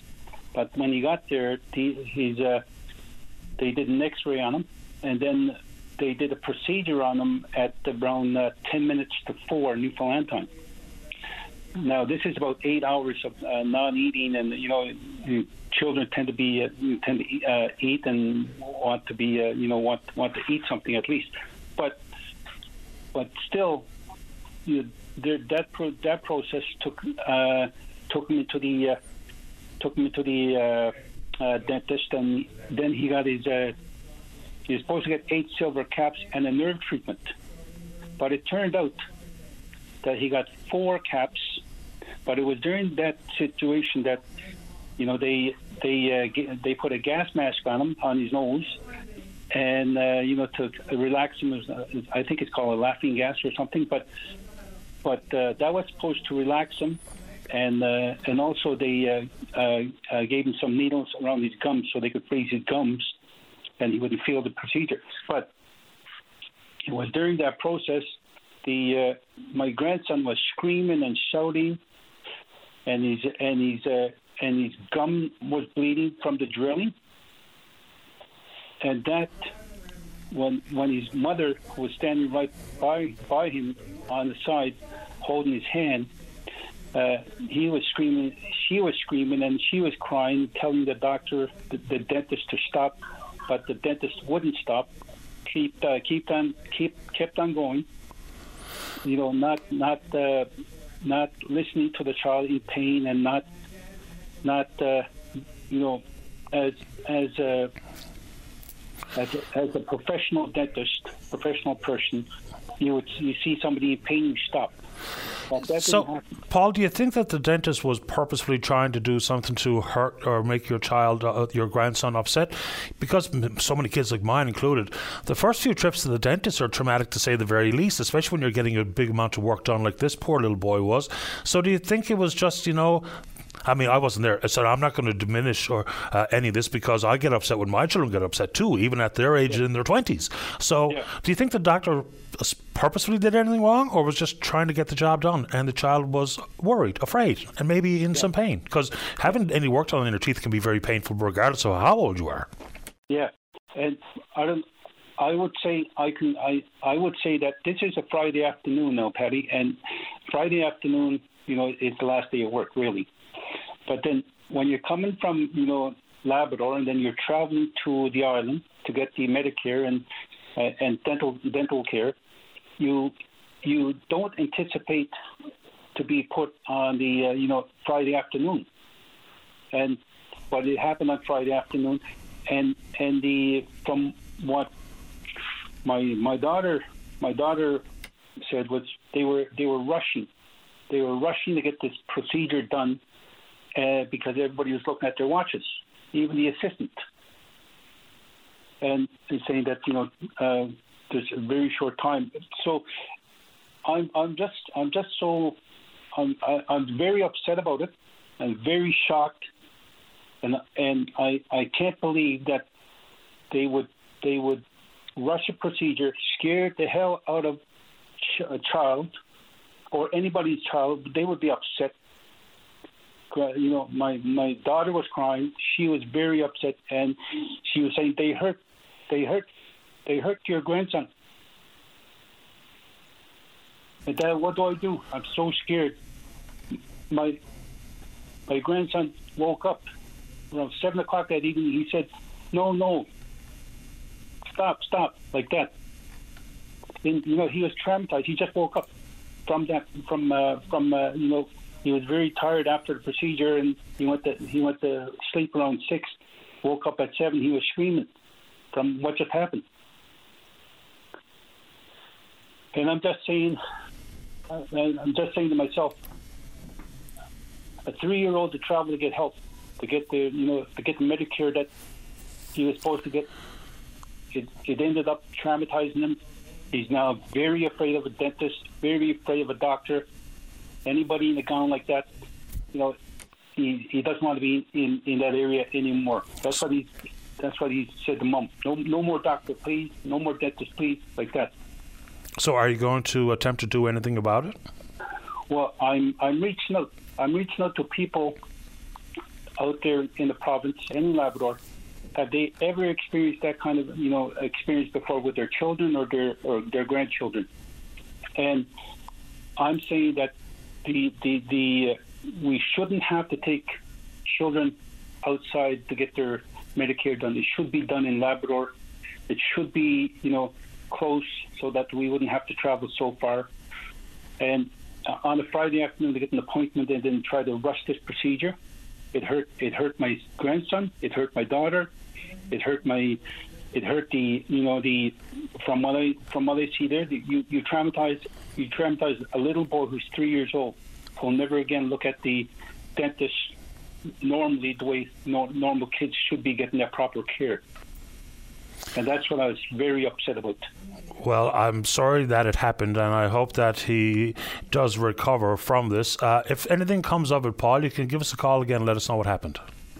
Yes, thank you very much, Patty. But I'm glad that you let me share this online, so I could reach out to people and let them know that what happened shouldn't have happened, and it should never happen when you're dealing with professional people. You expect them to treat your child well, your grandchildren well, and look after them, not scare them to death. Thanks for this, Paul. Thank you very much. Take good care. Bye-bye. Okay. All right, let's go and take a break. When we come back, tons of time left to speak with you. Don't go away. Welcome back. Let's go to line number 2. Matthew, you're on the air. Yes, sir. I'm, I guess, upset, and I don't know what you would call it, our government. And I'm not against the Ukrainians or any refugees coming to Canada, because I think if I was in their situation, or we was, we'd flee from the country too. But they gives them free rent, a visa card, and helps them out. And I'm an old-age pensioner.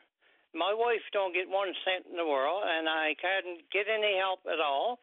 So I wonder what's going on with our government, with the health care and everything else. Why aren't we treated like they're treated? Well, they're actually not getting that type of support, Matthew. So with the way they changed the process of fast tracking to basically do the paperwork when you arrive as opposed to the long time it takes to do refugee applications and otherwise. So they actually, because of the way that it was all handled and the time with which they were able to make their way to the province, they don't get that type of support that you're describing. They don't get a credit card and all that stuff. The housing was pre-arranged, and there are limited amounts of supports for a very short while. And many people, many of the Ukrainians that made their way here are being put up by people that were arranged by the Association for New Canadians, not even the government. So they're not getting that kind of support that you describe. Oh, okay. Well, that's what I've heard, and I don't know. Like I said, I just heard this, and our government has gone.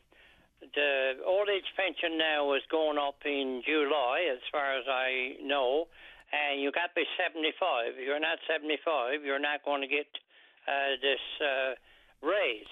That's right. That's old age security for everyone 75 years and older. They got a one-time payment and a 10% increase for here on out. Yep. Yeah.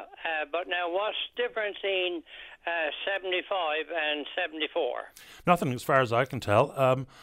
We asked these questions of the federal government, in particular, Deputy Prime Minister Chrystia Freeland was on this show, and we asked her directly. They make all sorts of arguments about as you get older, maybe there is more costs associated with your prescriptions and whatnot, but I'm not so sure how accurate that would be. This is basically a decision based on math. If they included everyone 65 plus, it would cost so much more. So they decided to make a cutoff at 75. That's as far as I can tell, sir, because if you're 67 and I'm 77 and we go into the grocery store, we have the exact same amount of stuff in our cart, it costs the same money. Doesn't matter how old I am. Right. And when it comes to issues being sick. I got diabetes, I got arthritis, I got blood clots, and you name it, I almost got it. And like I said, the wife don't get in. I got to pay for her drugs. So now if there's two together, 75 years together, two of them gets a raise, and there is one with just one income, you know, it don't make sense to me, and a lot of people are talking about it, and like I said, a lot of people is against the Ukrainians coming. I'm not. I think Canada's doing a wonderful thing to bring them in. I've heard a lot of discussion, and I was, like I said, fed up on it being disgraced like it is, because if me and you were in their country, we'd want to get it up too. Absolutely. So I'm for them coming to help them out, but like I said, I've been hearing that they get things that we don't get. You know, there's four different streams of newcomers to Canada, whether it be your refugee and naturalized immigrant on the pathway to permanent residency or pathway to citizenship. The stories that we're getting from the Association for New Canadians and others is that a remarkable number of the arrivals have already gone to work, which is really good news, because that's what we need and want them to do. And, you know, so there was a group of them that are already back at Memorial University.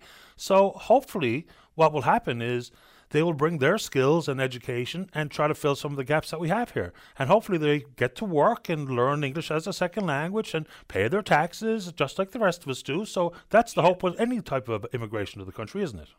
Well, we got some. I got them my own. I'm not going to down anybody more. We got some of our own that's too lazy to work. They don't want to work. Sorry, say that again. Pardon me, Matthew? We got some of our own people, and I got them in my own. Like I said, that don't want to work. That's true. So they're coming here. God bless them that they go to work. And I heard on the news yesterday some of us doctors and nurses. So that's something we need is doctors. Because we're supposed to have a family doctor, and the most we get is phone calls. You want to see a doctor, you can't see him anymore. You got to get a phone call. Then 10 days before you get to see him, and probably don't get to see him then, 10 days he'll phone you again. So our health care is gone. And what is our government doing about it? It's a fair question. I mean, I know they've made some efforts on this front. It's not going to be a quick fix regardless of what politician, what party is involved. The biggest problem for me on that one, Matthew, is that it didn't come out of nowhere. We saw this happening. We knew it was coming. And yet, here we are. Yeah, I agree with you there. What part of the province are you calling from, sir? Gander. And Gander, okay. Yeah. And the minimum wage goes up, and it needs to go up. But when the minimum wage goes up, groceries goes up, and gas has gone up, and ours don't go up. We still get the same amount, and we still got to pay the same reason ones that's going up. So same for me.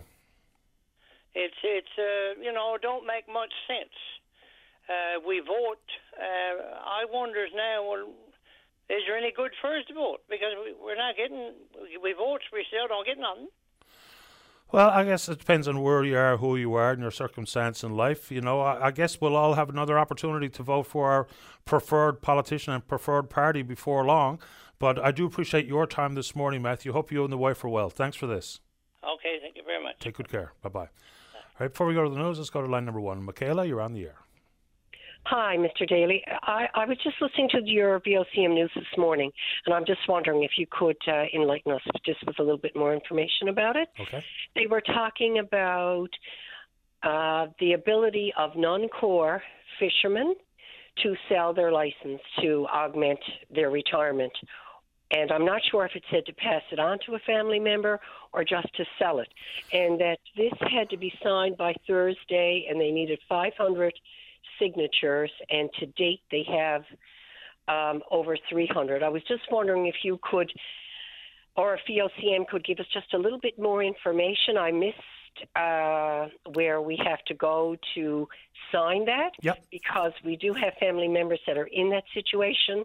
They're a little bit older, and, you know, we hope that the license wouldn't have to die with them, that it could be passed on to a family member or, you know, and I must say that that really sparked my interest and I'd be grateful to you. You're so informative. And, well, I'll see what I can do.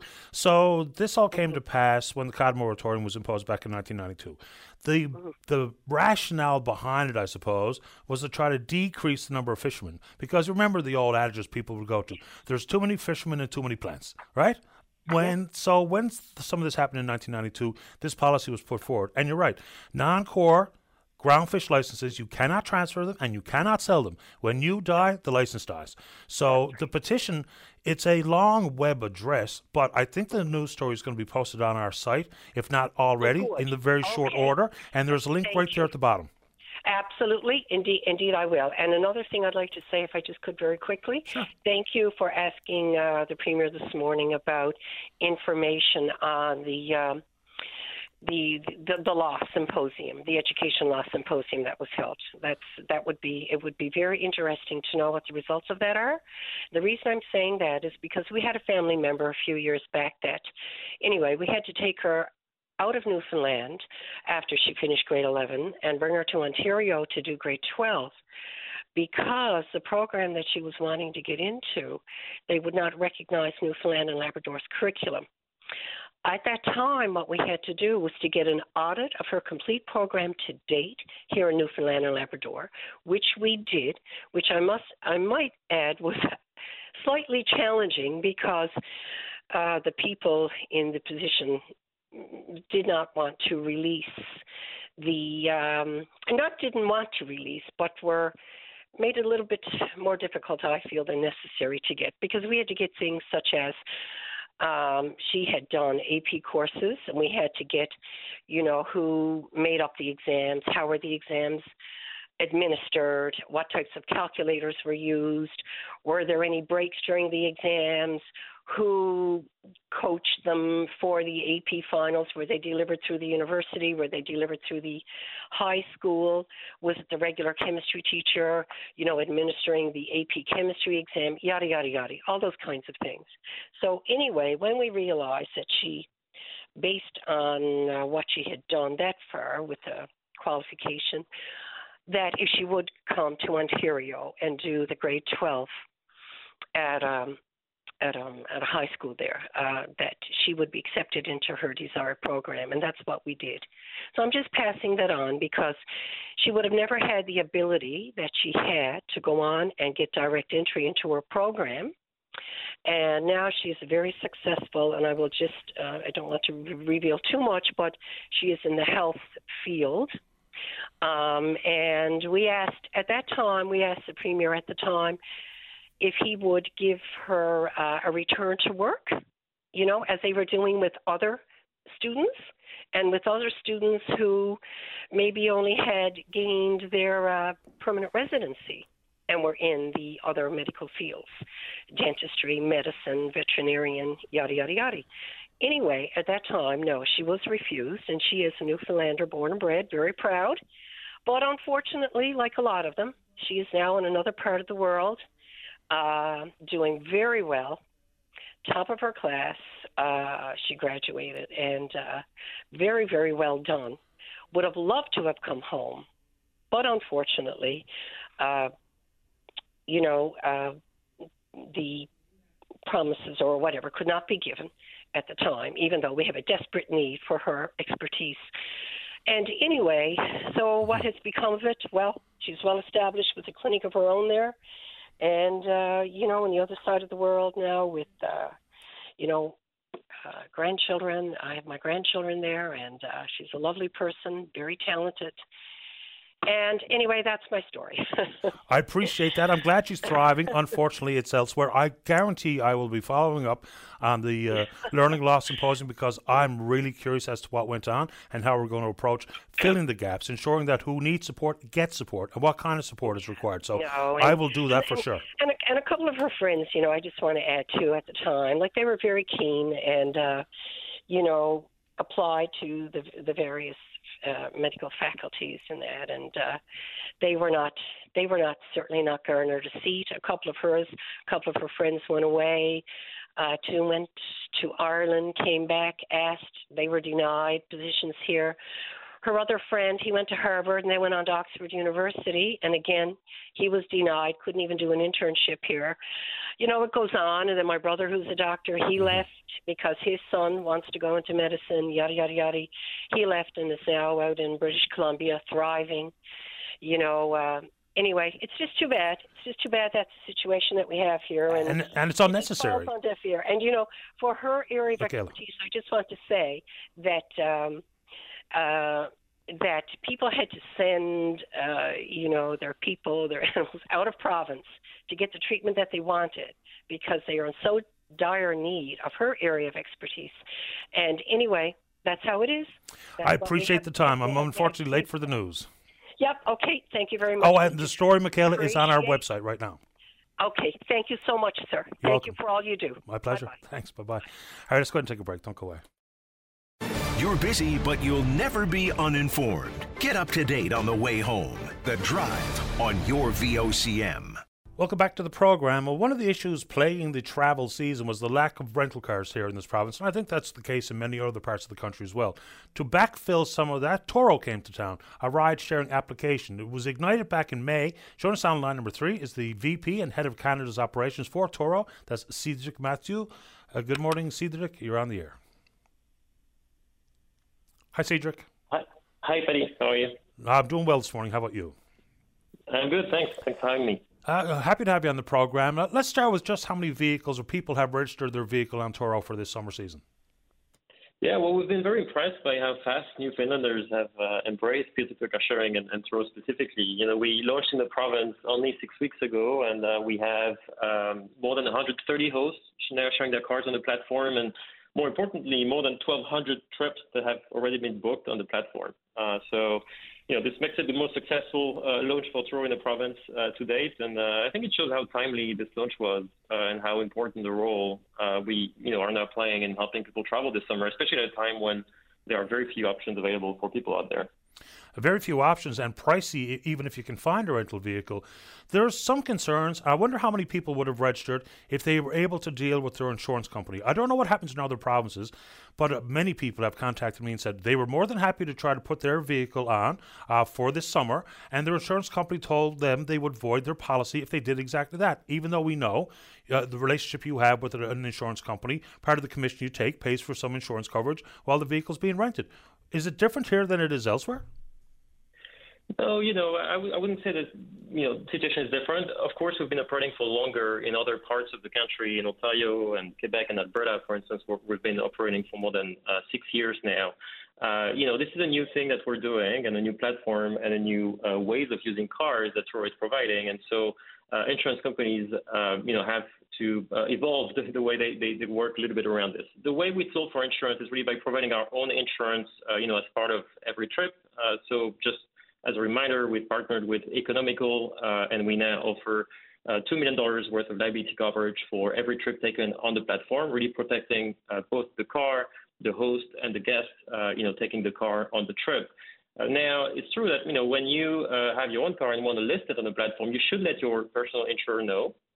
And some insurers are, you know, more aware of Turo than others. And so we have confirmed already that insurers like Johnson's or Anthony Insurance are now allowing their policyholders to share their cars on Turo, and then more are coming, and we're talking to most insurers in the province to really make sure that they're comfortable with it and that they let everyone participate, because we think that everyone should be able to participate in this great opportunity. Because, you know, these insurance companies or brokers would have, you know, parent companies that would understand how the Turo works in other provinces. So hopefully between the role that you play and or the general public plays, that all the insurers would understand that there is coverage associated with using the Turo as a ride-share app, so that more people can indeed get in on the action and maybe make a few extra dollars this go around. Give us some idea what the return is for, say, for instance, if I wanted to put my vehicle on Turo and someone rents it for a week. What do the rates look like? What's the upside for me, for so far as profit, say, for instance, goes? Yeah, well, it will really depend on the car you list, right? Because every car is different, and that's one of the things people love about Turo is the wide variety of cars they can find on the platform. But to give you a sense, you know, over the past 12 months across Canada, the average host on Turo has made roughly $800 a month sharing their cars on Turo. But in touristic destinations, especially in the summer and the fall season. To take an example, in Nova Scotia, for instance, last summer and last fall, Turo hosts made on average $1,200 a month sharing their cars on Turo. So, this is a meaningful source of income for many people out there. And we think that this season, where a lot of people are turning to Turo because they can't find a rental car anywhere, it's going to be very successful. And, hosts are going to be able to drive meaningful income from their Turo activities. It would be a big opportunity for people here who maybe have the opportunity to put their vehicle on the application. So Turo also talks about vetting the guests. What does that mean? Simply looking at people's driver's abstract or criminal records? What do you do when you're trying to vet a guest on my behalf? Yeah, we're trying to really build as much trust as possible in the system. And the way we do that is, of course, to provide insurance for everyone, but also by vetting guests joining the platform. So the way we do that is that we look at a number of things. We validate the validity of the driver's license. We make sure that the people are who they say they are, which is something very important when you're giving the keys to your car to someone you don't know. We're evaluating their risk based on a number of signals that we have, that they give us through the sign-up process. And then from there, we make an eligibility decision on whether they are able or not able to book. So every guest is vetted, and it's a big part of the Turo experience. On top of that, as a host, when you receive a request, you're always in control, and you can, if you want, accept or decline the request. And so the ratings and review system that we have in the app is a very important, part of that system as well to build trust in the platform. And for me, I have to have a certain age of vehicle, a certain amount of kilometers on the vehicle, what have you. Is there any difference in renting through Turo during the summer versus the winter? Because you can rent some parts in some parts of Canada and just have all-season tires on my rental car from Hertz or what have you. Is there any difference in renting winter and summer with your application? There's no, I wouldn't say there's like a meaningful difference between summer and winter. You would know depending on where you book a car, in some provinces you have to have winter tires and some others you don't. And so, the cars will follow the local legislation, and then you would find on the actual description of the car all the details you need on what makes this car special. And so, you're very much in control of your experience, and you can really book the car you want for the occasion that you want. And I think that's a really important part of the Turo experience as well. Well, hopefully the appearance of Turo in Newfoundland and Labrador has allowed for more people to continue on with their vacation plans versus some cancellations we heard simply because of the lack of rentals. It's good to have you on this morning, sir. Would you like to say anything else?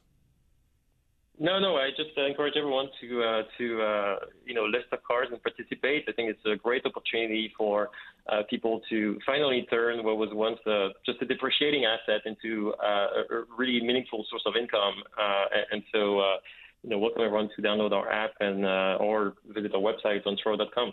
Appreciate your time this morning, Cedric. Thank you. Thanks, Paddy. Take care. Bye-bye. Cedric Matthew.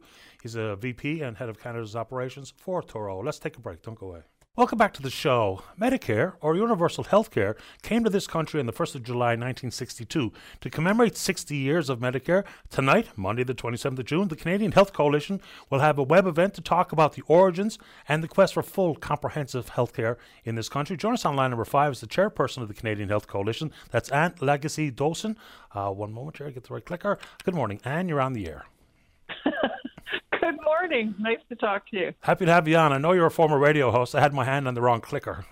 It happens. How does this thing work again? Yeah. Exactly right. So welcome to the show. Right off the bat, Medicare is mentioned in your news release. Is Medicare and universal health care interchangeable, or is one different than the other? No, they're all part of the same thing under the definition of the Canada Health Act. So there are 5 criteria. Those are 2 of them. And, it's important to celebrate that with all of its many flaws. Like, I'm sure lots of your listeners are thinking, but I got sat in the Emerge for X amount of time and I can't find a doctor. There's lots of problems. But I found in some papers of my grandmother's that they took her to the hospital at the end of 1951 because she had heart problems. They ended up paying $400 in Canadian dollars in 1951 to take her to St. Joseph's Hospital in Toronto.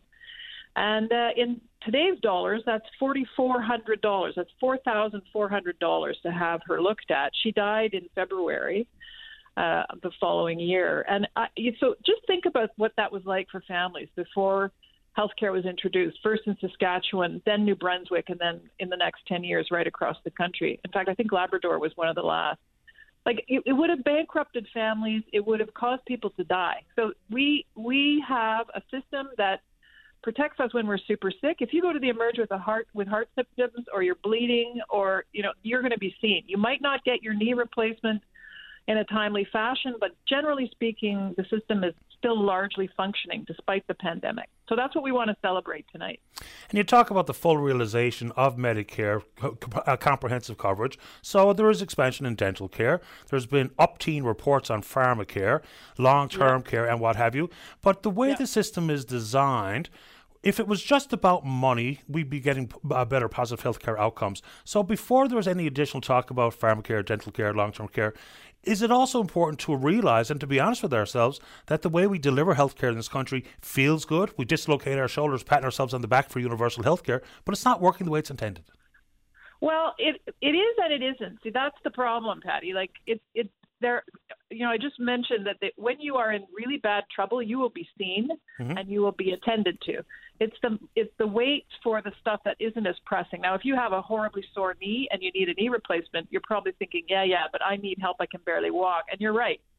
So what's happened in many jurisdictions is that the provinces haven't really stuck to the deal. They get money through the Canada Health Transfer, and then they don't put it into healthcare. They don't have strings attached with that money that comes from the feds for healthcare. And there's lots of problems in the provinces, so they sometimes siphon the money off to places where they think it should go. And in fact, there was just a survey done by Angus Reid that shows that the majority of Canadians right across the country are kind of losing faith in the provincial governments across the country's ability to administer healthcare when we just saw all those people die in long-term care facilities of COVID. So there's a real problem in terms of making sure that the money goes where it needs to go and that it's handled properly doing prevention, because a lot of us end up at the emerge when in fact we should be seeing a doctor that we can't get access to. So these are national debates that need to be had, and all the premiers are meeting in Victoria on July 11th and 12th, the Council of the Federations, and I'll bet you amongst the top three issues, if not the top issue, will be health care. And the provinces need to get their heads together because a lot of people are really not too keen on the way they've handled themselves the last couple of years. Yeah, some more national standards makes a bit of sense to me too, whether it be the transfer of licenses from province to province for doctors, for instance, as opposed to the paper warfare that you have to go through, even just to come to Newfoundland, Labrador to perform a locum. So there's things that I don't quite get. Let's talk about pharmacare. It's my understanding we're the only country on the face of the earth with universal health care and a population over 10 million without universal pharmacare. The Senate has done so many reports, the most recent one chaired by Dr. Eric Hoskins. There is a consensus across the board that it shouldn't be based on your ability to pay, but your need. We know that, employers that are currently offering some coverage, we don't need to let them off the hook. But people push back on this. Look, everything costs money, including national pharmacare. It's going to cost billions of dollars to implement. But with Canadians making a choice to refill a prescription or not, take half a pill versus a full pill, people are ending up in the hospital, the most expensive thing in this country. Give us your take on universal pharmacare, because the billions, it's not like there's a net zero coming here or anything, but pharmacare has lagged so far behind. People are so resistant to the idea of governments spending the money to implement it. Why? So the thing is that if we implemented it, it would actually be less expensive and more effective, because what you said is exactly right, Patty. People end up in the hospital because they're not taking their meds, because as soon as you step out of the hospital, your coverage, your drugs are covered when you're in hospital. But as soon as you step out, many of us are on our own. And it's exactly true what you said. People get their prescriptions filled. They go home. They look at the timeline on it. They look at what they paid in co-pays and other forms of payment, and they think, oh, my God, I got to stretch this prescription. Or maybe I won't take my insulin today, or I won't take my heart meds today. There are all kinds of premature deaths caused by problems with administering medication. So I think partially the problem is that the pharmaceutical industry is a very effective lobby. They have gone up onto the Hill in Ottawa, and they have read the Riot Act to the federal government on this issue, especially during the pandemic when Pfizer and all these companies were just like running the show in terms of production and administration of vaccines. So I think the feds are intimidated by that. But the fact is, over time, it would be a saving. And so the provinces and the feds need to get their heads together on this particular issue, which is exactly what you said. Canada is the only healthcare country that doesn't have coverage of medication. It's completely crazy, and it's got to do with the power of big pharma. And we got to, get ourselves together, get a little bit more gutsy, and take them on, because some of us are getting really sick, and some of us may, in fact, be dying for lack of medication. It's completely outrageous. We've allowed the pharmaceutical company to create a competitive landscape. There's something like 100 public prescription drug plans in this country, 100,000 private plans. Drugs are the second highest cost after hospitals and ahead of physician services. So we've allowed them to do this. Purchasing power would really go a long way to curbing the cost of these drugs and keeping people out of the hospital. So it's amazing that we can't, sift through the powerful pharma lobby, but we know that they do carry an awful big stick. So I would just say, Patty, like some of your listeners are thinking, oh, yeah, that's a good point. So we at the Canadian Health Coalition, which is like a coalition of healthcare workers and unions and civil society groups like the United Church and Interpares and the Council of Canadians and numbers of other groups, like we are really pressing forward on pharmacare because suddenly there's a window that opened because of this confidence and supply agreement between the NDP and the provincial and the federal Liberals, right? So suddenly there's the possibility of getting this done. Hoskins did an excellent report. There's also a draft bill that was put forward by the NDP. It's just in the waiting room, and there needs to be some public pressure to bring it about now that there's actually a legislative opening there now. They have enough votes to push it through. They need to defy big pharma and make sure that Canadians get that protection. No argument here, and maybe we could do something about the extent for the numbers of years for patent protection before we introduce the generic variety. Far more cost efficient and the same effectiveness. So there's something else. I see you studied this file. You know a lot about it. That's very good. I'm impressed. I appreciate that, Anne. So, okay, this is webinar. It's been all the rage. We've learned how to do an awful lot of stuff online. I'm zoomed out personally, but a webinar is still an option. Yeah. So what do people need to know about this commemoration this evening? Okay, so people don't really realize that it's already been 60 years since Medicare was pushed through in Saskatchewan by the Tommy Douglas government at that time. And people also may not remember that there was enormous pushback from the insurance companies and from the doctors who went out on strike. They actually walked off the job. And some people died. They didn't get the care they needed in the emerge because the doctors were so pissed off about the introduction of healthcare in Saskatchewan. And Louis Robichaud in New Brunswick brought it in shortly thereafter. And then the federal Liberals with Pearson and the NDP brought it in right across the country. It's a huge victory for people against the insurance companies and against those factions that were opposed to it. It's something to celebrate. With all of its problems, we had a much lower death rate from COVID in Canada because we had access to vaccine, access to care. There were big problems with long-term care and other issues, but overall, it's served us really well, healthcare. It's a reason to be proud, and we want to make sure that people get a chance to hear a bit about the history and about the future because I'm actually the chair of the coalition. I'm the media person. The chair is a registered nurse who practices as a nurse in a frontline hospital in Edmonton, and she's going to talk about some of the issues that the coalition is taking on to try and push forward on healthcare. Like, we need to keep fighting for it. Don't give up on it, and don't let private interests take it over. It's one of the things that most Canadians are most proud of. I was happy to give you a promotion to the chair's position, but okay, you're the media person, which is great. I'll take a pay cut. Yeah, sorry about that. Just last, random thought from me on that stuff. You mentioned access as it pertains to COVID.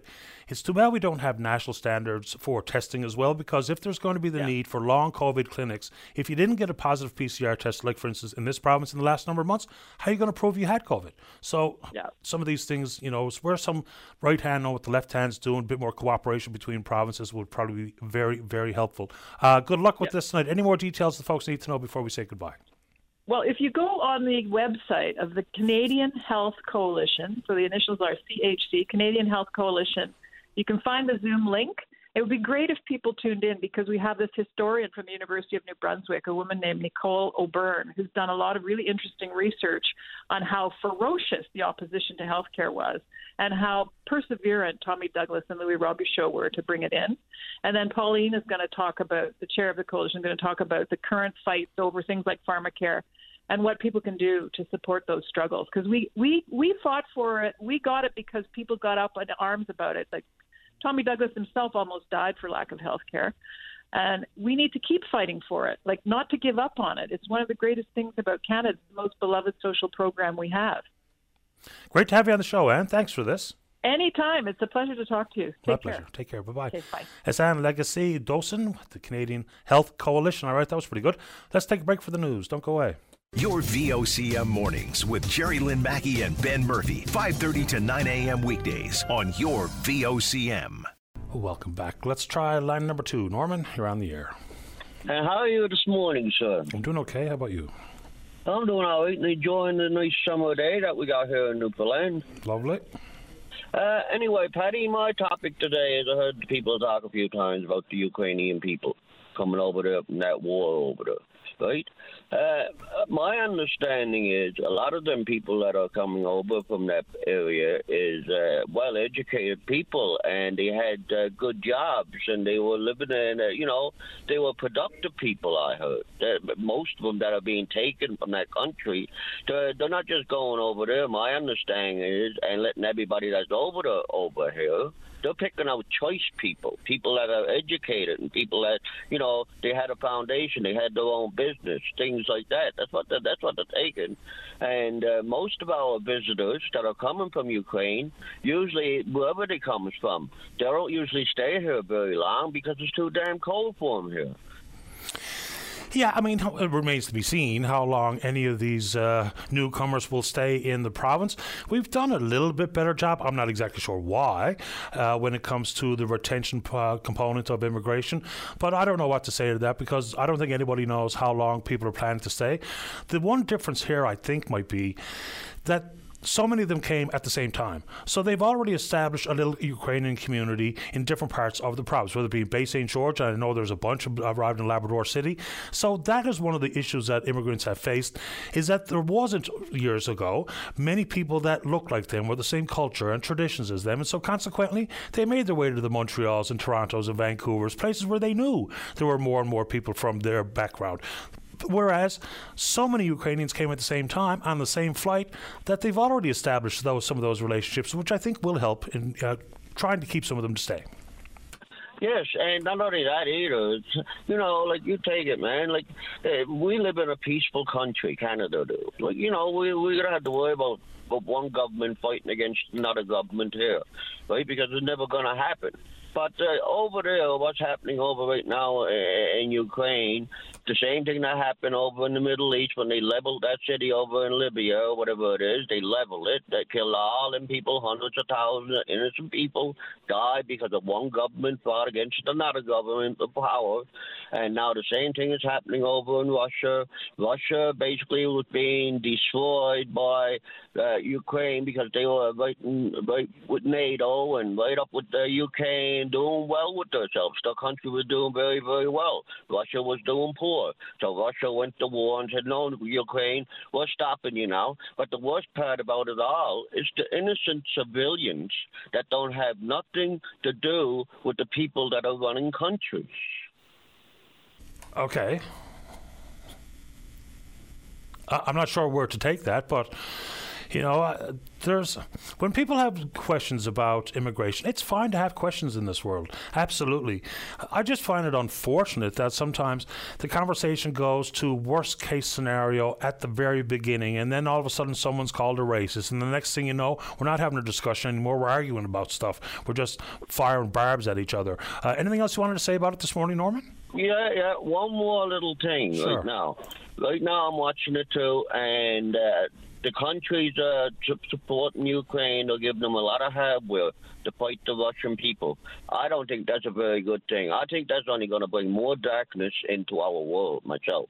Anyway, you have a good day, sir, and be safe, and chat later.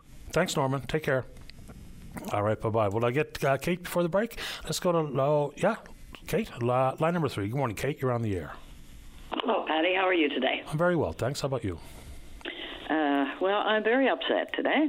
What happened? I've got a husband and a son in the Anglican cemetery here in Brooklyn, deceased, of course. And I had two of those, maybe you know what I'm talking about, have big, not clear bulbs. They're white, and they're fairly big, put on their graves. They light up at night, and it's revolving lights. Turns all different colors. So It looks beautiful. Looked beautiful, I should say. Well, since Tuesday, the 2 of those has gone missing. So, I'm a widow. I'm 81 years old. And, yes, I put them there myself, paid for them, and had them put there. A lady got them and put them there for me. And she looks after things for me. Mm-hmm. But who could stoop low enough to go in a cemetery and do that? They're the lowest of the low. I mean, we hear stories like this way too often. I just don't understand. No. You know, you'd think with just some of the reverence that we should be showing to the sacred grounds and people's old personal belongings and their tributes to their loved ones, I just don't know how anybody can bring it upon themselves to kick over a headstone or to steal those bulbs. Or there was another story on the show last week or the week before where someone stole some of the items that one family had placed around the grave. I just don't know what to say to these people. It's just purely disgraceful. It's terrible. It is. Terrible. I am distraught. I told someone last night, I said, I got one leg chewed off my table tonight. No doubt. And I'm really sorry it happened to you. Yeah. And someone said, well, are you going to replace them? I said, well, that's a big question. I mean, what's the use in me paying that kind of money to have them replaced just for some... No kids did that. That was adults. I don't know. No child got in that cemetery and took those. That is adults doing that. Or, no, they're not reliable adults. I don't know what to call them. They're nuisances. Nuisance to the community. Now, they're probably not from our community. Lord knows where they're from. But I'm giving them a warning. You know who you are. Take those bulbs and go back. Put them on those 2 graves and hope for the best. I don't want to know who you are. I don't want to know. Hopefully they or someone who knows the people who stole them will pass along your message, and I hope that happens, Kate. I appreciate your time, and I'm really sorry that you're going through this. I hope so. And thank you very much for taking my call. My pleasure. Take care. Bye-bye. Okay, bye-bye. Man, what are people like? Let's take a break. When we come back, we'll talk about the cod moratorium. Don't go away. Welcome back. Let's go line number 5. Betty, you're on the air. Yes. Hi, Patty. Hi, Betty. That problem I was having, don't seem like I'm getting anywhere with it. Which problem was that? I'm sorry? Phone company. Oh, sorry to hear that, because we did indeed put you on to someone at Bell, didn't we? Yeah, and they never got back to me. Okay, let me follow up one more time for you. Okay, then. Is that all we needed to talk about today, Betty? Well, you know, last year I had those all those books for you. I got to get them to you. Oh, to bring down to the long-term care. Yeah. Yeah, that one slipped through the cracks. If I put you on hold, will you give Dave your address, and I'll see if I can straighten that out sooner than later? Okay, then. Okay, I'm going to put you on hold. You'll speak with David now in a second. Okay, thanks. Bye, Betty. All right, let's go to line number 1. Wilford, you're on the air. Yes, good morning, Patty. How are you today? Not too bad. Thanks. About you? Yeah, Wilford Butler there. I'm going to go back in time a little bit now, back to the moratorium. And you mentioned the moratorium on cod, which is true, but it's also a moratorium on turbot, because cod and turbot was 2 of the main fisheries in Newfoundland at that time for deep water fishery, what we used to call the long liner fleet. And we lost that at the same time. If we hadn't lost turbot, the other people could have carried on fishing. No, you was talking to Ryan yesterday, I believe, on Friday. He was talking about we're going to have a meeting there in Delta Hotel on Thursday. And Ryan was there certainly, and I was there at the same time, but we were in different rooms. Ryan was in with the elite. We were out with I don't know what. We were all in a room stuck together, the fishermen, looking at a monitor and wondering what the hell was going on. Like a bunch of, I don't know, I feel like a bunch of dodos. Didn't know what we were there for. And anyway, that happened a long time ago, and it's 30 years now, and certainly parts of the province is to 33 years since they caught a cod. And it's time, I think, for the people now in Newfoundland, Labrador, and Canada to try to get together and try to do something about it. Because we in 30 years, what have we gained? What have we done? We've done nothing. We just let the ocean stay with what it is in a terrible mess. And my question this morning: when are we going to address the problem in our oceans? Because it can be addressed and it can be fixed. I'm damn well sure of that. But so far, I haven't seen anybody willing, any politician in Ottawa or Newfoundland willing to take it on or try to do anything with it. Or don't even want to talk about it. So, I don't know.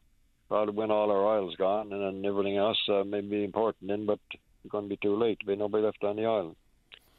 No, Paddy, what I like to see?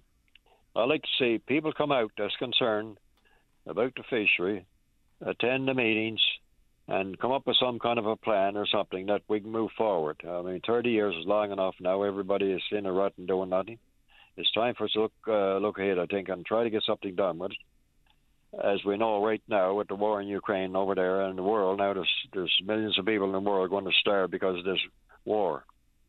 And the oceans are just as important as the farms on land. And if they're not producing, we're not going to survive. So it's a terrible thing to do. Well, there just hasn't been a strategic approach to rebuilding the stock. There just hasn't been. Now, there's all sorts of implications, some of which we don't have a whole lot of control over, whether it be sea ice or sunlight or phytoplankton and the rest of it, but there hasn't been a comprehensive plan to rebuild the stock. And why that's the case, I have no idea. But 30 years later, about time someone figured it out. Yeah, the problem is, it's like right in the beginning. We entered Confederation back in 49, was it? Yep. And I was a young lad then. You could fish anything in the ocean. You didn't want a license or nothing. And there's no limit on nothing. And I never in my wildest dreams would I think that now, in 2022, we got to go to Ottawa with cap in hand to try to get permission each year to go and get a card to put on your table and let them tell you when you can do it and how many you can catch. That's the situation we're going in now. It's just awful terrible. It's terrible. It's up, and these oceans I'm convinced that the oceans can be brought back. There's certain things we got to deal with, and we got to deal with them. There's no good going with this. Well, we can't deal with this because it might affect something else. We got to forget that bullshit and think about all the people behind us, our children and grandchildren, everything else. Pardon? I didn't say anything. But because of the time on the clock, you've had the last word. I'll give you a couple of seconds to wrap it up before I have to run, Wilfred. Yeah, I just want to say to people out there who's interested like I am and concerned about the fishery, and I've been for a good many years, let's get together and try to do something about it and put pressure on our politicians to do something. Thank you, Paddy. Appreciate your time. Take good care. All right. All right, bye-bye. And that's Thursday at the Delta, right? Good show today. Big thanks for everyone who supports the program, and we will indeed pick up this conversation again on tomorrow morning, right here on VOCM and Big Land FM's Open Line. On behalf of the producer, David Williams, I'm your host, Paddy Daly. Have yourself a safe, fun, happy day. We'll talk in the morning. Bye-bye.